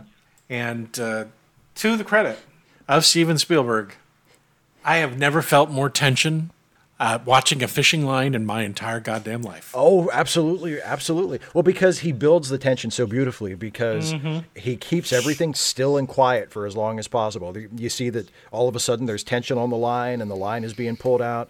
Quint very slowly And he buckles adds himself in. that sound effect, that click, click, click. Yes. Just a little bit. Click, click, click. It's not a whole lot. Yeah. And he straps himself into the boat, into the chair, which disappears, by the way. Yes, that's right. But yeah, like it's very quiet and very slow and very calm, but you can tell from the way Robert Shaw plays it that Quint is very much in control, but he knows that some shit is about to happen. Mm-hmm. You know. And then the line takes off, and he starts giving commands to everyone. And he tries to bring in the shark. Hooper is such a smartass that he says, "You don't have a shark. It's not a shark." And then when they try to bring the line up, it snaps. Yeah. And he's like, and it's metal wire that he has. Yeah, He yeah. says, do you think any other fish, a swordfish or gaming fish, would have been able to bite through this like this? Shut your fucking mouth. I'm the boss here. I know stuff that you don't. They're very antagonistic with one another, Yeah. aren't they? Oh yes, very much. Anyway, we keep going along, and I don't know what Hooper does. Well, Hooper's supposed to drive the boat, but they're not driving the boat around. And so Hooper's playing solitaire, and they tell the chief to go, throw out some more chum. And this is I'm going to just say this now. When we first see the shark, it's a perfectly executed scene as far as, so he goes out. Cussing was still relatively new in the movies. Brody goes down and he says, "Full ahead," because he tells Hooper to go full ahead, and he goes, "Full ahead, full ahead. Have him come down here and deal with this shit, right?" Yeah.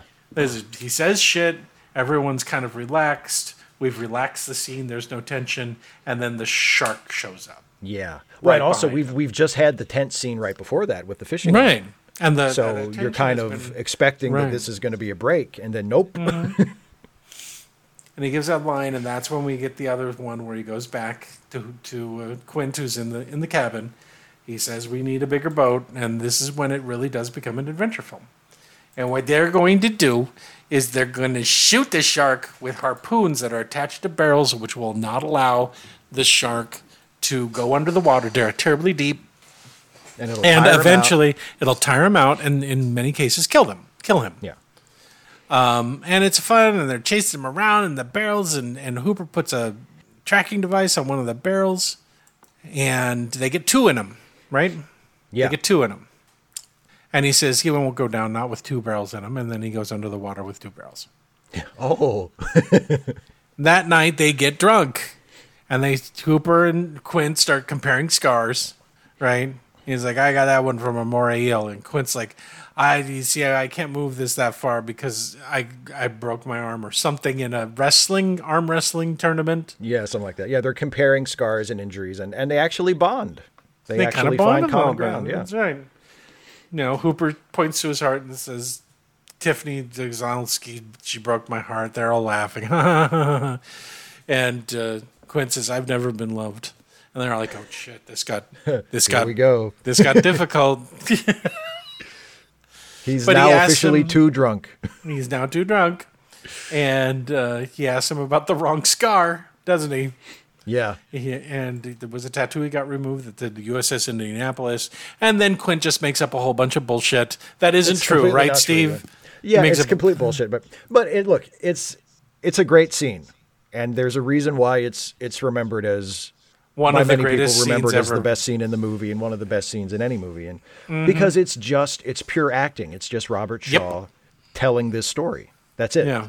And it's perfect. But to lighten the mood, they all start singing. And then the shark shows up. Yeah, and he's like, I want to sing. Me too, or destroy the boat. They shoot at him a little bit. He kind of wrecks the boat. They have to fix it. The next morning, they're working on the engine. And then the barrels pop up. They try to get the barrels in. And what happens? They try to get the barrels in, and then the shark takes off. So now they've got to put Yes. barrels back in him again, Right. because they lose one. So they chase after him. They get another barrel in him. I think they get 2 more in him. Now he has 3 barrels in him. Yeah. No, he only has 2 barrels in him. They try to get the barrels back. They tie it to the cleats. And now and he's pulling the boat, and the cleats are about to break off. Hooper almost gets cut in half because, because Brody's not paying attention to what he's yeah. doing. Brody puts the rope on the wrong side of him and squeezes him against the side. Yeah. And then the plan was to drag the shark so that he drowns, but then the shark starts pulling the whole boat. Yeah. And at one point during all of this, Brody gets on the radio and says, we're calling for help, and he destroys the radio. Yeah, Quint does, yeah. Quint destroys the radio. Quint's like, no, we're not. Anyway, so the shark pulls the cleats out instead of the entire transom for the boat. And then they get another barrel in him. And now it has 3 barrels, and he says it can't go down with 3 barrels. Guess what? Yes, it can. He goes And then- down with 3 barrels. That's right, he does. And then they try to lead the shark into shallow water because now the shark is chasing the boat. Neither Quint or Brody, neither Quint or Hooper has ever had this happen before or heard about this ever happening before, because they don't know that it's a god shark. Right. Quint won't listen. They telling him lay off the engine. He doesn't listen to him. He blows the engine out.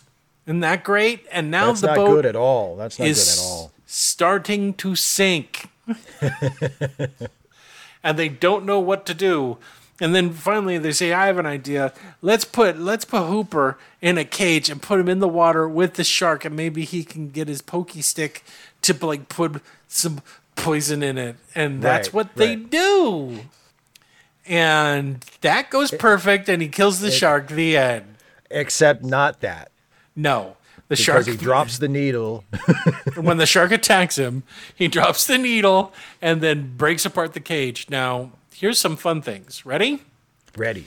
They hired people to go to Australia to actually film sharks.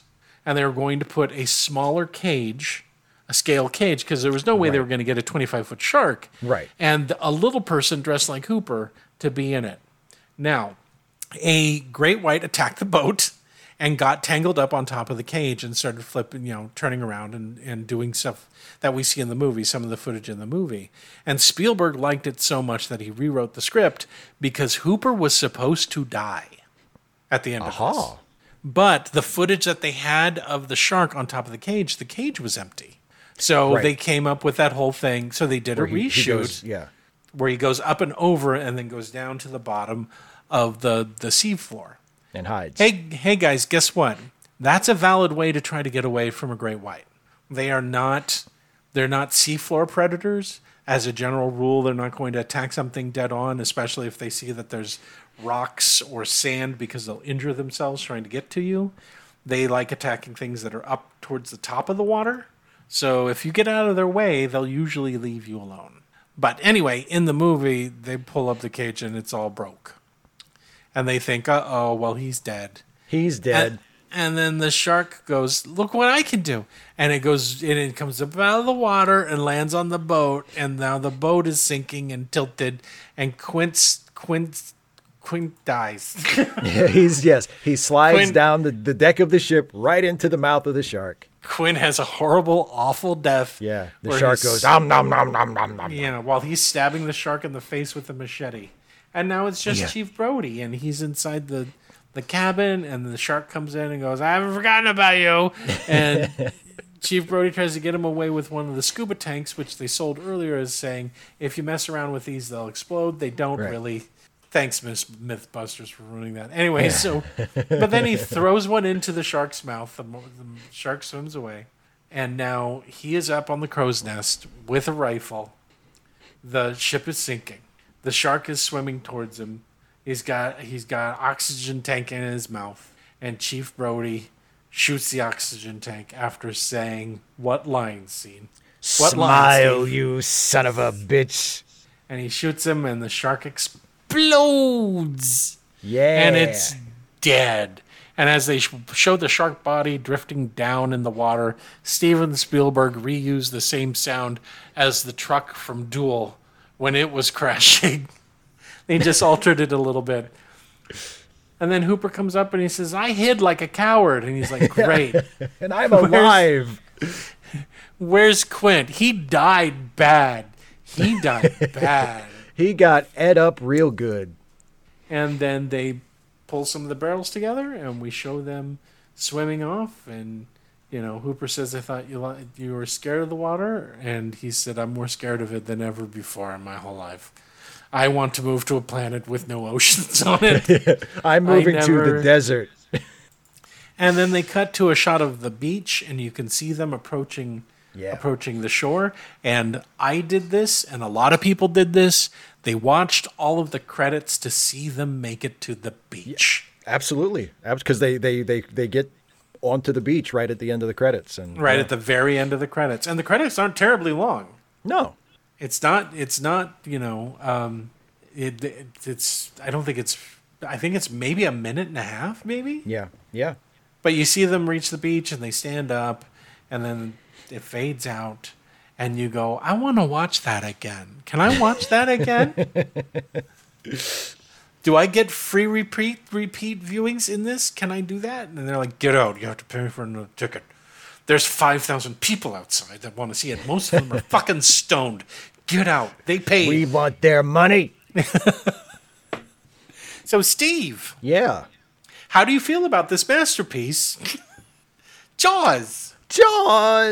I mean, we've talked about it a little bit already. It's one of the most widely seen and universally known movies ever made.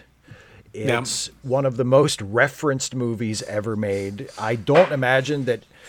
I'm pretty sure anybody listening to this or watching this has seen the movie before they watched it for our show. But if you haven't, you haven't. If you haven't, you haven't. But if you've never seen it before, or even if you watch it for the first time after not having seen it for a long time, it is truly astounding how many shots and lines and characters and little details from this movie have found their way into our shared cultural consciousness. Lines that are unremarkable in their original context have become widely quoted by audiences for multiple generations. This is not a boating accident. There's nothing special about that line. But people say it, and they laugh because it's from Jaws. At one point, Brody's wife says, "Want to get drunk and fool around?" Same deal. Nothing special about that line at all. But people say it because it's from Jaws. When you watch Mystery Science Theater 3000, odds are pretty good that no matter which movie they're making fun of, At some There's going to point, be a there's- Jaws line. There's going to be a Jaws reference. I'd say about half the jokes on MST3K are Jaws references, and the other half are Frank Zappa references. You said half the jokes for our Wizard of Oz were half of the jokes were Wizard of Oz. Now you have to break that into thirds. So it's now half it and has half to and be- half. Okay, whatever. But anyway, it's art. It's not math. But anyway, and even the sequels to Jaws, none of which were nearly as successful or as good as this one, No. have seeped into our pop culture in a deep and inextricable way. Just when you thought it was safe to go back in the water. That's the tagline from Jaws 2. Mm-hmm. This time it's personal. That's the tagline from Jaws oh the my Revenge. God. Jesus Christ. This movie is so popular and so beloved that over the last several decades, we have chopped it up and used it to chum the waters of our popular culture. True. And the thing is, the really special thing about it is not just that it is this popular and this widely seen, but that it actually deserves to be. Because it's good. It's actually that good. Nowadays, movie studios try to make movies like this. But when they were making Jaws, nobody said, hey, let's make the most commercially successful film of all time. Nope. They hoped it would In fact, make money. Spielberg thought their shooting schedule was 55 days. They did 159. Yeah. Spielberg thought his career as a director was over. Well, sure, yeah, because like you mentioned, I mean, like everybody knows, like the Mechanical Shark was not reliable. The production went long. They were rewriting the script as they were shooting it. I mean, it wasn't like a bunch of studio execs got together and said, here's what we're going to do. Like the people making the movie tried their best and hoped that it would make money. And it was, I mean, even though it's low budget by today's blockbuster standards, it was not a low budget movie for the time. No. But nobody expected it to become the phenomenon that it did. And because it was made without those built-in expectations, and because studio executives had not yet internalized all the wrong lessons from its success, Steven Spielberg and his writers and his producers and the cast and everybody were able to make a movie that set the template for decades of blockbusters and would-be blockbusters to come, but that lacks the shortcomings of many of those later films. Characters in Jaws have depth and personality. Yes, they do. They aren't just one-dimensional types. Yes, Brody is scared of the water, but the movie doesn't lean on that one quality so hard that he becomes a cartoon character. No, they don't push it. No. Yes, Hooper is the academic from out of town, but he's also shown to be genuinely knowledgeable and a capable sailor. Yes, Quint is the grizzled old shark hunter, but he's also funny, and he also has an air of tragedy around him. He's a multifaceted character. When characters interact with each other, it's not all one-dimensional. If they're arguing in one scene, that doesn't mean they're arguing every time we see them together. If they start out as enemies, that doesn't mean they end up that way. Hooper and Quint seem destined to hate each other, but they grow to have mutual respect. And that growth feels natural. The humor is likewise natural and confident and comes in a variety of ways. Yes, there are some funny lines, but there's also some physical comedy. There's that shot of Hooper making faces at Quint behind his back. Yep. There's people just acting like people and humor coming from that. The reputation as a master of suspense that Spielberg acquired after this film was totally earned. Yeah. Sometimes Jaws... You know what they told him? You know what they told him? Because he was having second thoughts. Right. When making it. Zanuck told him, you make this movie and it's even marginally successful, you're going to be able to make whatever movie you want. And that was true, because his next movie was written by him, and that was Close Encounters. Yeah. He basically got, this could happen in the 70s. He got a blank check. Yeah. And he was told, you can do whatever you want. Anyway, sorry. And again, and he earned that too, So it's sometimes described as the killer shark movie that never shows the shark. But that's only true for about the first hour or so. Yep. The brilliant thing that Spielberg does is he hides the shark almost completely for the first hour, and then he starts showing it to us bit by bit.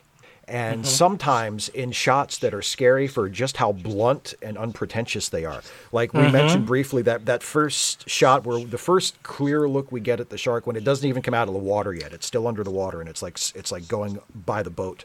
And to me, that's the scariest shot in the movie.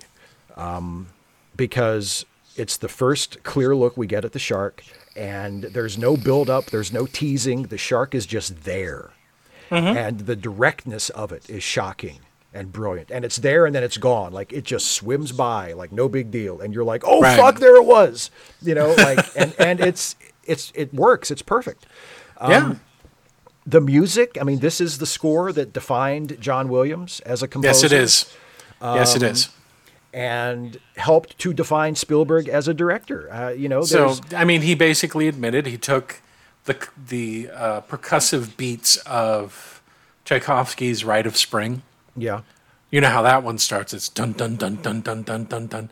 And he just kind of slowed it down and gave it its own little beat. But he was inspired by other composers when it came to this.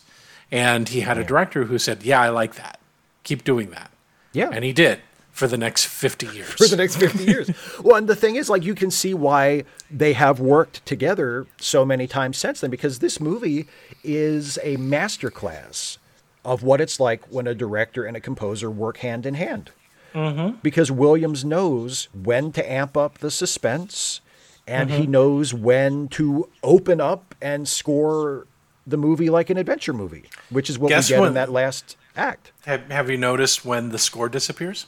When people are being killed. When people are being killed. Yeah, the music doesn't try to underline stuff that is visually horrifying. I mean, when the shark leaps out of the water, there's no soundtrack from the time it leaps out of the water until it and through when it eats Quint. There is no music, and I think it's because they felt it didn't need it. And I agree, it didn't need it at that point. It would have been a distraction. It doesn't start coming back in until Brody is back up on the crow's nest. Yeah. But I mean, the score in many ways is the voice of the movie, and it's the voice of Steven Spielberg's movies. You hear that score, and even again, if somehow you've never seen Jaws before, you hear that score. And you think two things. That sounds like John Williams, and this must be a Steven Spielberg movie. I mean, it has a sense and an aesthetic and a tone to it that you immediately associate that with Steven Spielberg. And this is really the first Steven Spielberg movie. I mean, it's not the first movie he ever directed. No. But it's the movie that made him and that forever etched his style and his sensibilities onto all of our brains. It's the first quote-unquote Steven Spielberg movie. And it is the greatest popcorn film ever made. It's one of the greatest films ever made, period. It's one of the most popular films ever. And it's one of the few films where that incredible, before this, unthinkable popularity is actually earned by its quality, you know, and that's it's not the only movie you can say that about. There's a select few of movies that are both incredibly popular and were just stunningly profitable at the box office and that are also legitimately great films. But Jaws is right there at the top of that list. I mean, there are very few movies like this that it is literally so popular that it seems like almost everyone for the last 50 years has seen it. And you watch it and you think, holy shit, it's actually that good. So that's what I think. One of the things, so I saw Jaws finally, not looking out the back window of my family's car. I think probably when it finally made it to cable. And I love the movie. I've loved the movie since then. And what's amazing to me is that the more I find out about the making of the movie, the more I found out that it seems to be a combination of a number of things that makes this movie successful. And one of the things that I noted, and I brought it up earlier, was the ability to work the script. As I noted, Peter Benchley's was allowed to do the first screenplay, and the characters that he created were not, like Steven Spielberg said, they were assholes. He didn't like them. He said, I need to like these people. And a lot of work went into making these characters likable, making them, giving them something that we can identify with or like or want to be with them. I like Chief Brody. Yeah. I like Matt Hooper, and I even like Quint. And they worked on it to make sure that one of the things that we have to understand is we start liking these people as we're developing it along the line. As the story progresses forward, we're starting to like, Hooper and Brody. And then when we get them all on that ship, now we're worried for those three characters, right? Yeah. Are they going to be able to pull off what they need to pull off? And that is kill this shark. And I don't know what would have happened if that shark had worked. How different this movie would be. You know what I mean? If they were clicking along and they didn't have time for rewrites and they didn't have time to say, hey, can we add a monologue here? Hey, can we have, at the dinner scene, can we explain why Matt's loves sharks, right? Is there dialogue in there that allows him to express his love of sharks? When they're on the boat and he wants to get pictures with the shark and he's trying to get Brody to go further out onto the stern so that he can get him for scale. You get the definite differences between the two characters. One, yes, he's concerned, but there is also an opportunity for him to see them, and the way they all talk about the shark is very different. You have Quint, whose relationship with the shark is that of a fisherman. He brings it up the first when he's talking to Hooper, and when he says porkers, or you're talking about porkers. And he says, let me tell you, when Mr. Whitey comes up and you've got, $5,000 net, and you have $3,000 worth of fish in it, up comes Mr. Whitey, and when he's done with it, it looks like a kindergarten class. His association with the shark is that through commerce, what he does for a living, right? He kind of presents him like a nuisance.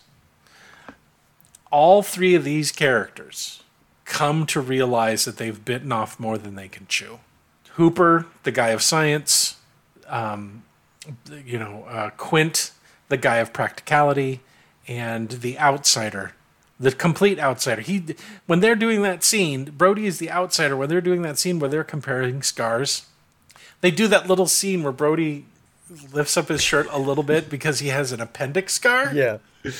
And that's all he has. Yeah. These two guys are swapping war stories about working with fish. And Brody doesn't have anything. In fact, the two of them, Quint and Hooper, could probably have an entire conversation where they understand each other, and Brody doesn't. He's from the sea. He's a city mouse. He came from the city. Yeah. He doesn't understand any of this stuff. I don't even know if he can swim. Yeah. We never cover that. I have a sneaking suspicion, even though it's never said in dialogue, that Chief Brody can't swim. Mm-hmm. And what's great is you establish these characters, you get these things in there. When we talk about he's a little paranoid, he's a little afraid of the water. Like you said, they don't hammer it down. It's not like there's a scene where he gets in the water and he gets out and he's panicked and he's freaking out. No, we just have people say, well, he has a problem with the water. Yeah. It's obvious something that he doesn't want to pass on to his son. But during the scene where Ellen says, I don't think he'll ever go in the water after what happened today, and he says, I don't want that. Right. Right. And the scene when the Kittner kid gets killed, Chief Brody runs up, but stops right at the water line. He doesn't even put his feet in the ocean. It's just one of those subtle little things. Everyone else is trying to get everyone out. They're going into the water to get him out. He will not go there. He is legitimately afraid. It's the little tiny character things that they had time to do. Yeah. I always wonder, if they've been on schedule, would we even be talking about this movie right now? If they had gone with a script that lacked all of the stuff that we genuinely love. And the things that I genuinely love about this movie is not the shark. Spielberg got it wrong. The shark is the shark. Big deal. I watched and rewatched this movie to spend time with the characters that were created for this movie and their interactions with each other. That's the great part. You don't have people going, oh, remember that time when you saw the shark, blah, blah, blah. No, they're bringing up the lines, dialogues, and scenes that they remember as these people were working together. Yeah. The shark is just the thing that drives the plot. Yeah, exactly. And that's what's great about the movie. Now, here's the thing. It is a great popcorn movie, but it is also just a great... What was that? That was a motorcycle tearing down the road. Oh, Jesus. But it's also a legitimate work of art. It is a legitimate example of the art form. It wasn't just made. I mean, yes, it could have just been made to get butts in seats, to scare them a little bit and get them out. But they worked on it. They made characters. They made, I'm going to say this legitimately, they made a successor to Moby Dick, but they made it in film form. Yeah. Now, most people may not know, Moby Dick is one of my favorite books. I read it all the time. It's never been made well into film. It's never been made well. I don't think it ever will be, unless someone is planning, yes, we're going to have a 23-part series. Episode 3 is just going to be about the differences between Manhattan clam chowder and New England clam chowder. So it's kind of a documentary for a couple of episodes. For a couple of episodes, but it kind of has those same themes. You can really compare Quint to Ahab, especially towards the end when he becomes obsessed with, when he destroys his boat trying to drown the shark, and in his death. In the book, it's even closer to that. In the book, Quint gets tangled up in all of the lines and shit that they have thrown at this shark, and he drowns when the shark goes back underneath the water, and his body is attached to it, just like Ahab's. Which is exactly what happens in Moby Dick, yeah. Exactly. Yeah. But just to say that it's just a popcorn film, no. It's a highly entertaining film, and people wouldn't go back to it on a regular basis if it was just that. Does it have something to say about something? Not really. I've seen critics try to assign, well, obviously Hooper represents the upper class, and Quint represents the lower class, and Brody is the middle class, and what the message of the movie is that the middle class is right because they're the only ones that survive. And I said, that's you. Yeah, you're projecting That's it. I mean, you. They are types. Yes. But I don't think the intended message of the filmmakers had anything to do with class. I think it was more, this is the smart guy, this is the old fisherman who has practical experience, and this is Brody who's like the fish out of water. Yeah. The everyman. The guy, he's us. Yeah. Most of us aren't, salty fishermen. I'd love to see salty fishermen react. I would love to see that react video on YouTube. Salty fishermen react to Jaws. I don't know. You think they'd be willing to fake reactions for the sake of a YouTube video? Sure, if they're getting money. Throw enough money at him. The great thing, aside from the performance, is Quint is really, he's pushing up against that line, isn't he? He's not chewing the scenery. He owns every scene that he's in. But there are moments of subtlety. But when we are first starting to get to know him, he's right on that edge. He goes much further, and he becomes a caricature. Yeah. Right? He becomes, Rip Torn in Beastmaster. He becomes where he's just devouring the scene whole, and there's no oxygen left in the room for any of the other performances. He never takes it that far. No. Right? Well, because, again, it's one of the things that makes the movie so good. And ironically, because so much went wrong behind the scenes, but there's a confidence to his performance. Like, he knows exactly what he's doing, and he knows that he can and even should go big with it up to a point, but he can't take it so far that it seems like he's just jacking off. Yeah. That he's just stroking his own ego and just doing whatever he wants to. He didn't want to do this movie at first. He admitted it. He really didn't want to do the movie at first. And then his wife and daughter told him, no, you got to do it. And the last time they told him that he needed to do the movie was From Russia with Love. And so he trusted his wife and daughter's opinion and went ahead and took it. And when he took the role, he took it seriously. He found people to model the character actor after, and then proceeded from there. And he's great. Quint is an iconic character at this point. Shit, all three of them are. Yeah. And there's not a whole lot of movies where you can say that. Star Wars got it. But there aren't a whole lot of movies where everyone has become that iconic in film history.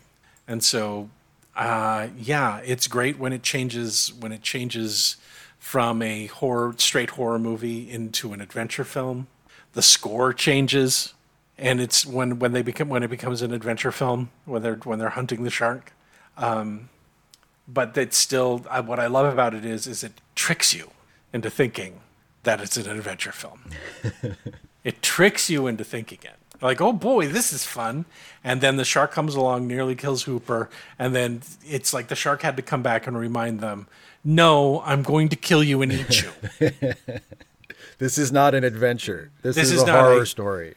I try to kill Hooper. I almost eat the boat, and then I'm going to eat Quint. And by that point, everyone got lulled into this false sense of security. Like, oh, they're on top of it. They're going to shoot with barrels, and they're going to run it down, and then it all goes wrong. Yeah. Again, you've mentioned this before. They make plans. Yep. And then the plans go wrong. It's a perfect example of that. It's a perfect example of that. And then they have, and then the heroes have to improvise, and that's where the tension and the drama comes. You know, it's now Brody's all by himself, and what does he do? What is he going to do? He has going to figure something out. Yeah. Then the original one, the shark just dies. It's a bit anticlimactic. It just dies of its injuries and Yeah, sinks. hey, they fucked that shark up pretty good, you know. I mean, But in this one, they said, no, explosion. And here's the thing. By this point, yes, we need the explosion. Yeah. We need the catharsis. We need to see Brody happy after he fucking blows up the shark. yeah, And so, yeah, it's if you haven't seen it, guys, please see it. absolutely. If you get taken out because the shark looks fake, I can't help you. I can't help you. Yes, the shark looks fake. You know what else looks fake? Oz. Oz looks fake. Like everything in every fantasy movie ever, because it's all made up stuff. Starts It doesn't to look exist. Fake. There's fake looking shit in the Lord of the Rings, Harry Potter. All of it is fake. Yeah. But that's the point. I mean, like you said, if it really bothers you and it becomes an obstacle between you and the movie, there's really nothing you can do about it. It is what it is.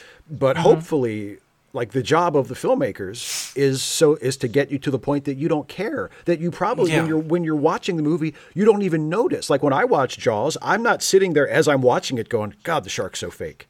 The shark scares the shit out of me because Nothing I'm takes into me it. out of the scene. Nothing because my concern is for the characters. Yeah. Yeah. And I don't care that it doesn't look like a great white shark. Not even close to a great white shark. It makes no difference to me at all. No, not at all. It could be a giant porpoise. I don't care what it is that's trying to kill the guys at the end. Right. The point is you care about the characters. You want them to make it out. And the shark is the threat that is chasing them. That's what is the important thing. Right. So, Steve, classic. Yeah, absolutely. Absolutely. Absolutely. What, do you think we're goddamn crazy? I'm going to say, actually, you know what? I've given it a second thought. And, I just can't quite recommend it. This is one of those movies that are way up there for me. Third Man, The Thing, Jaws. They never leave my top 10. And it's one of those movies, like you said, it's more than just a popcorn movie because it's one of my favorite kinds of movies. It's a movie that it becomes a classic and becomes a work of art because it does what it does so incredibly well. Yeah. You know, it's not that it has artistic pretensions. It's that it executes everything so well that you watch it and you can say, yeah, it's a genre movie, it's an action movie, it's a popcorn movie. It's all of those things, but it nails everything so beautifully. Yeah. And there's so much craft that went into it that you have to give it up and say, yeah, of course it is a crowd pleasing big blockbuster movie. It's aimed at a broad audience, but it's a masterpiece. It's so good. Yeah, it is. All right, Steve. Yeah. So now comes the time where you have to not recommend a movie. Yeah, boy. And it's not like you're spoiled for choice because after Jaws hit big, everyone said, we need some kind of animal that goes crazy and eats people. So we can show you how not to do this. So we can make you wish you could just go see Jaws again. Go watch Jaws again, exactly. So, yeah, I did choose another giant sea creature movie. Okay. But, see, I was trying to go for okay, Jaws is almost universally beloved. So I want a movie that's almost universally regarded to be a piece of garbage. I didn't want to do another giant shark movie. I mean, we could No, do one of of the course we could do one of the Jaws sequels because they're all pretty rotten, but I didn't want to do that. So I went with a movie that's not about a shark, but is about a whale. So there was a movie that came out in the early '90s when I was just a kid called Free Willy. Oh, Now I'm not going to not recommend Free Willy because I don't really think Free Willy is that great of a movie, but a lot of people really like Free Willy, and it was a very popular movie. So there's some discussion to be had there. They made a sequel to Free Willy, Free Willy 2. Also, I think a pretty rotten movie, but again, there are some people. Did he go to jail? He was in again? jail. He got arrested again. You know, recidivism is a real problem, and but there are some people who really like Free Willy too. You know, so again, there's some discussion to be had. But I'll tell you what, pretty much everybody agrees that Free Willy 3 is just fucking garbage. So that's the movie that I am not recommending. Not Okay. Free Willy, not Free Willy 2, but the almost universally panned Free Willy 3, The Rescue. So Wait, wasn't that the first one? that was all three of them, but it's Okay. I mean, yeah. So if it's like if you saw Free Willy when you were 10 years old and you were like, "Oh, the whale." Then you saw Free Willy 2 when you were like 14 and you're like, "Oh, same whale. There he is again." And then by the time Free Willy 3 comes out, you're 16 and you're like, "Fuck that whale." So Do I ever that's- tell you that I come up with unofficial sequels to movies in my head? Oh, what's your unofficial sequel to Free Willy? If I had money, I would make unofficial sequels to things where I use the same actors from the movies, but I put them in situations, and if I can't call them by their character names, they're just never called by their names. But it's obvious. It's So, obvious for meant to be the same example, person, yeah. my sequel to Ferris Bueller would be Cameron as an adult man getting a call from Ferris Bueller who needs to be picked up from prison because he's been released from prison. And he has to stay with Cameron and they have to work out their relationship with themselves and the town that he has fucking embezzled from. That's my unofficial sequel to Ferris Bueller. I like it. I like it. You like that? I like it. So my unofficial sequel to Ferris Bueller, to Free Willy, is that the adult child is now an eco-terrorist and he's wanted by, I don't know, Tommy Lee Jones. Of course. There you go. Now you got me. Where in the end it's revealed that every animal that he has saved has been recaptured and chopped into dog food. I like that. I like that a lot. There you go. Anyway, I like that a lot. Willy, please. Free Willy 3, it stars Jason James Richter, who was the kid from the first one. He did all three of them. It also stars nobody. It was directed by nobody. It was written by nobody. And nobody went to see it. So it was the last theatrically released Free Willy movie. So there you go. That's my not recommendation. Free Willy 3. Well, as you guys know, I like to not recommend a movie from the same year as the movie that we just reviewed, and it's 1975. And there wasn't a whole lot of this, animals eating people, but there was one that's awful. It was on MST3K, so you might remember it from that. Oh boy. You know what? I hate to say it. While this movie that we just reviewed was out in the theaters, the one that I'm going to not recommend feels like they made it in 1956 and delayed putting it into theaters for 20 years. The movie is The Giant Spider Invasion. Oh, yes. It's god-awful. It's a terrible movie and one of the best episodes of MST3K. It is one of the best episodes because they get to make fun of it. Yeah. But if you're by yourself and I'll check this out. Don't. It's not fun. It's terrible. Unless it's been 20 minutes since you dropped the acid and you want to have a weird time, if you want a bad trip, then watch The Giant Spider Invasion. Again, just like Steve, directed by nobody, written by nobody, starring nobody. It's a piece of shit. What is it about? Spiders that come from another planet. Yep. That's it. And that's it. And it's garbage. And none of the spiders look real. Nope. And they barely, unless they were the living spiders that they were using. But Yeah. There's a lot of regular sized spiders that are in it, but the big spiders look completely. the giant spiders look ridiculous. like props that you bought from the Halloween store. Yeah. It's bad. It's super bad. Hey, Steve. Yes, Jason. So this is the long delayed, real a listener's choice. Yes. Swear to God, this time we're serious.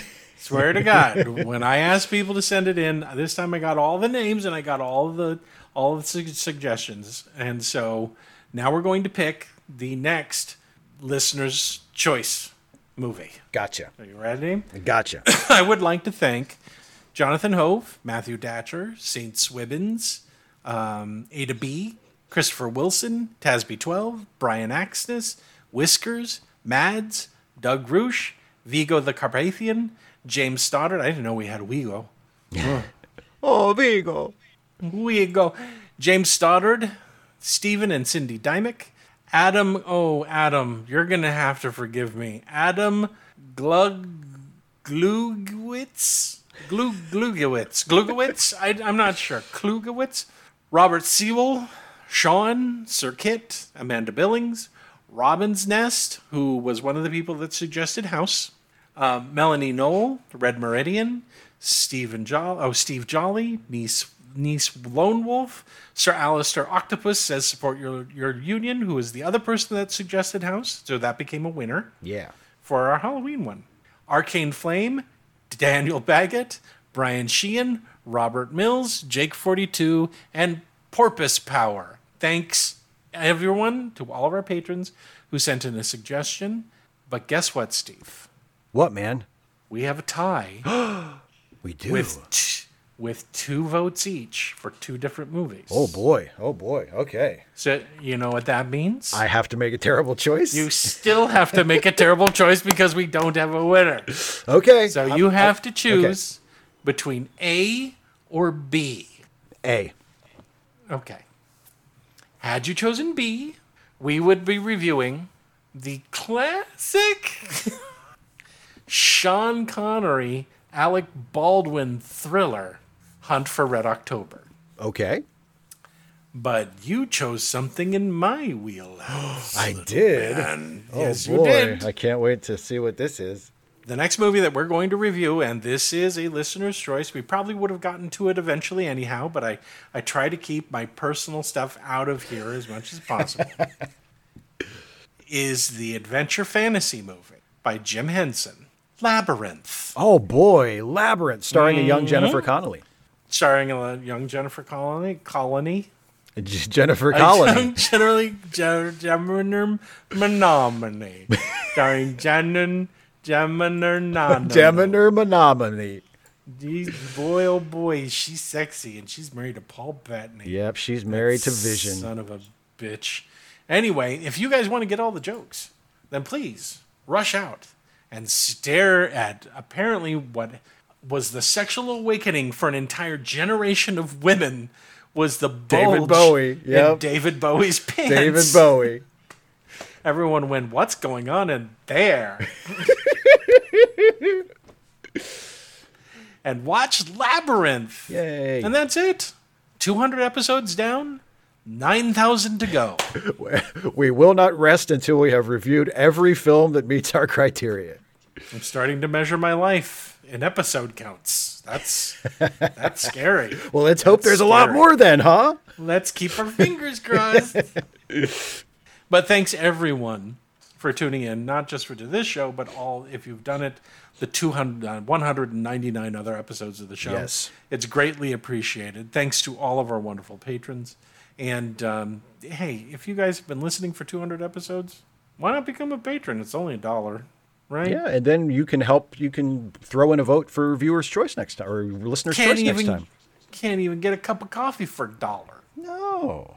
In fact, you can't buy nothing for $1. No, you're not going to be able to spend $1 on anything else, so just give it to us. That's true. But thanks, guys. And until next time, see a movie this week.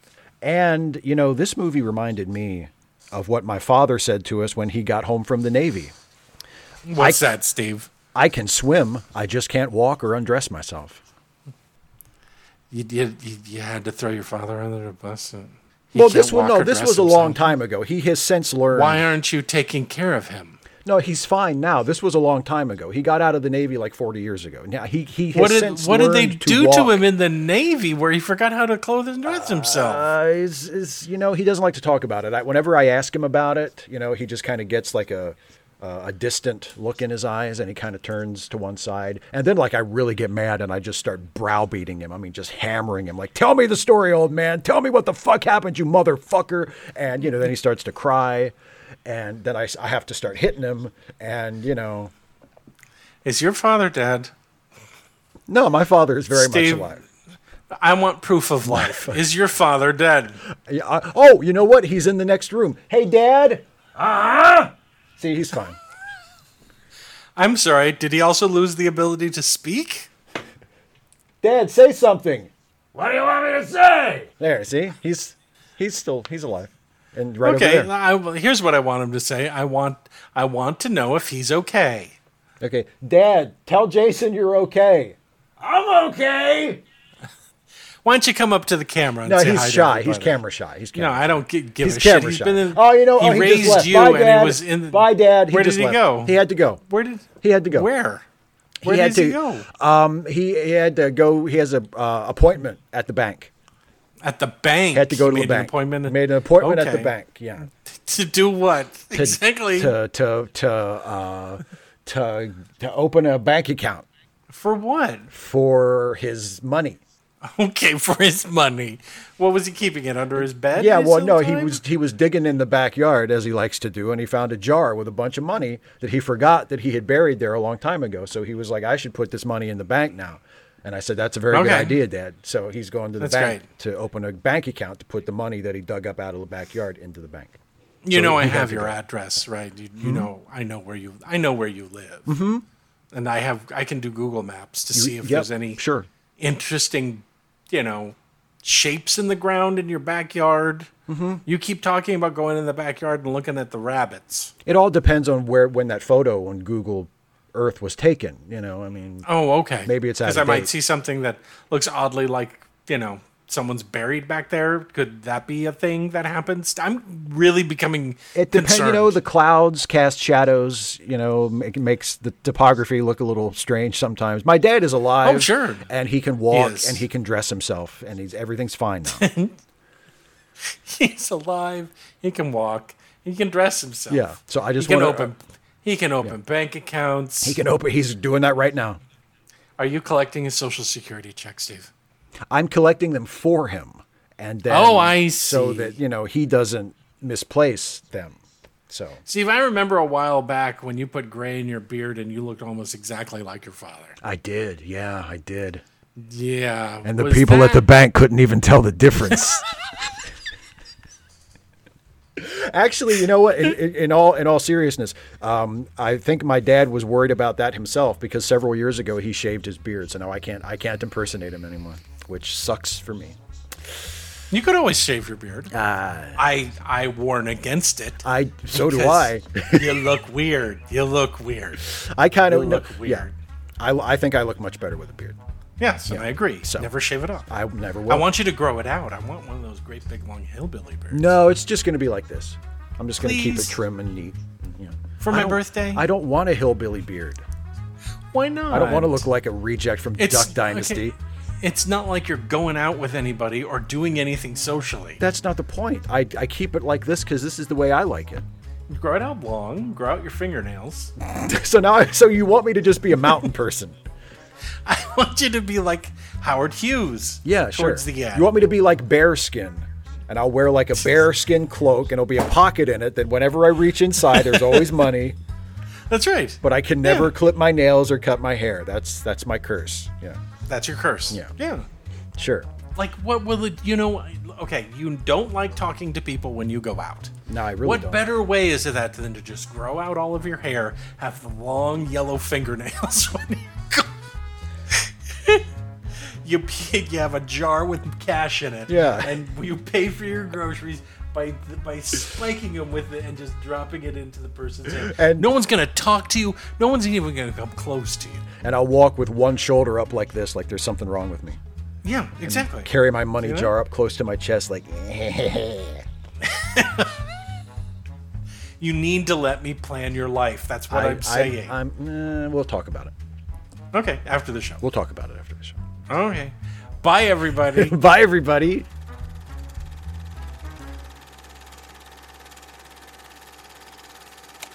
Late Seating is a Let Me Listen podcast production featuring Steve Shives and Jason Harding.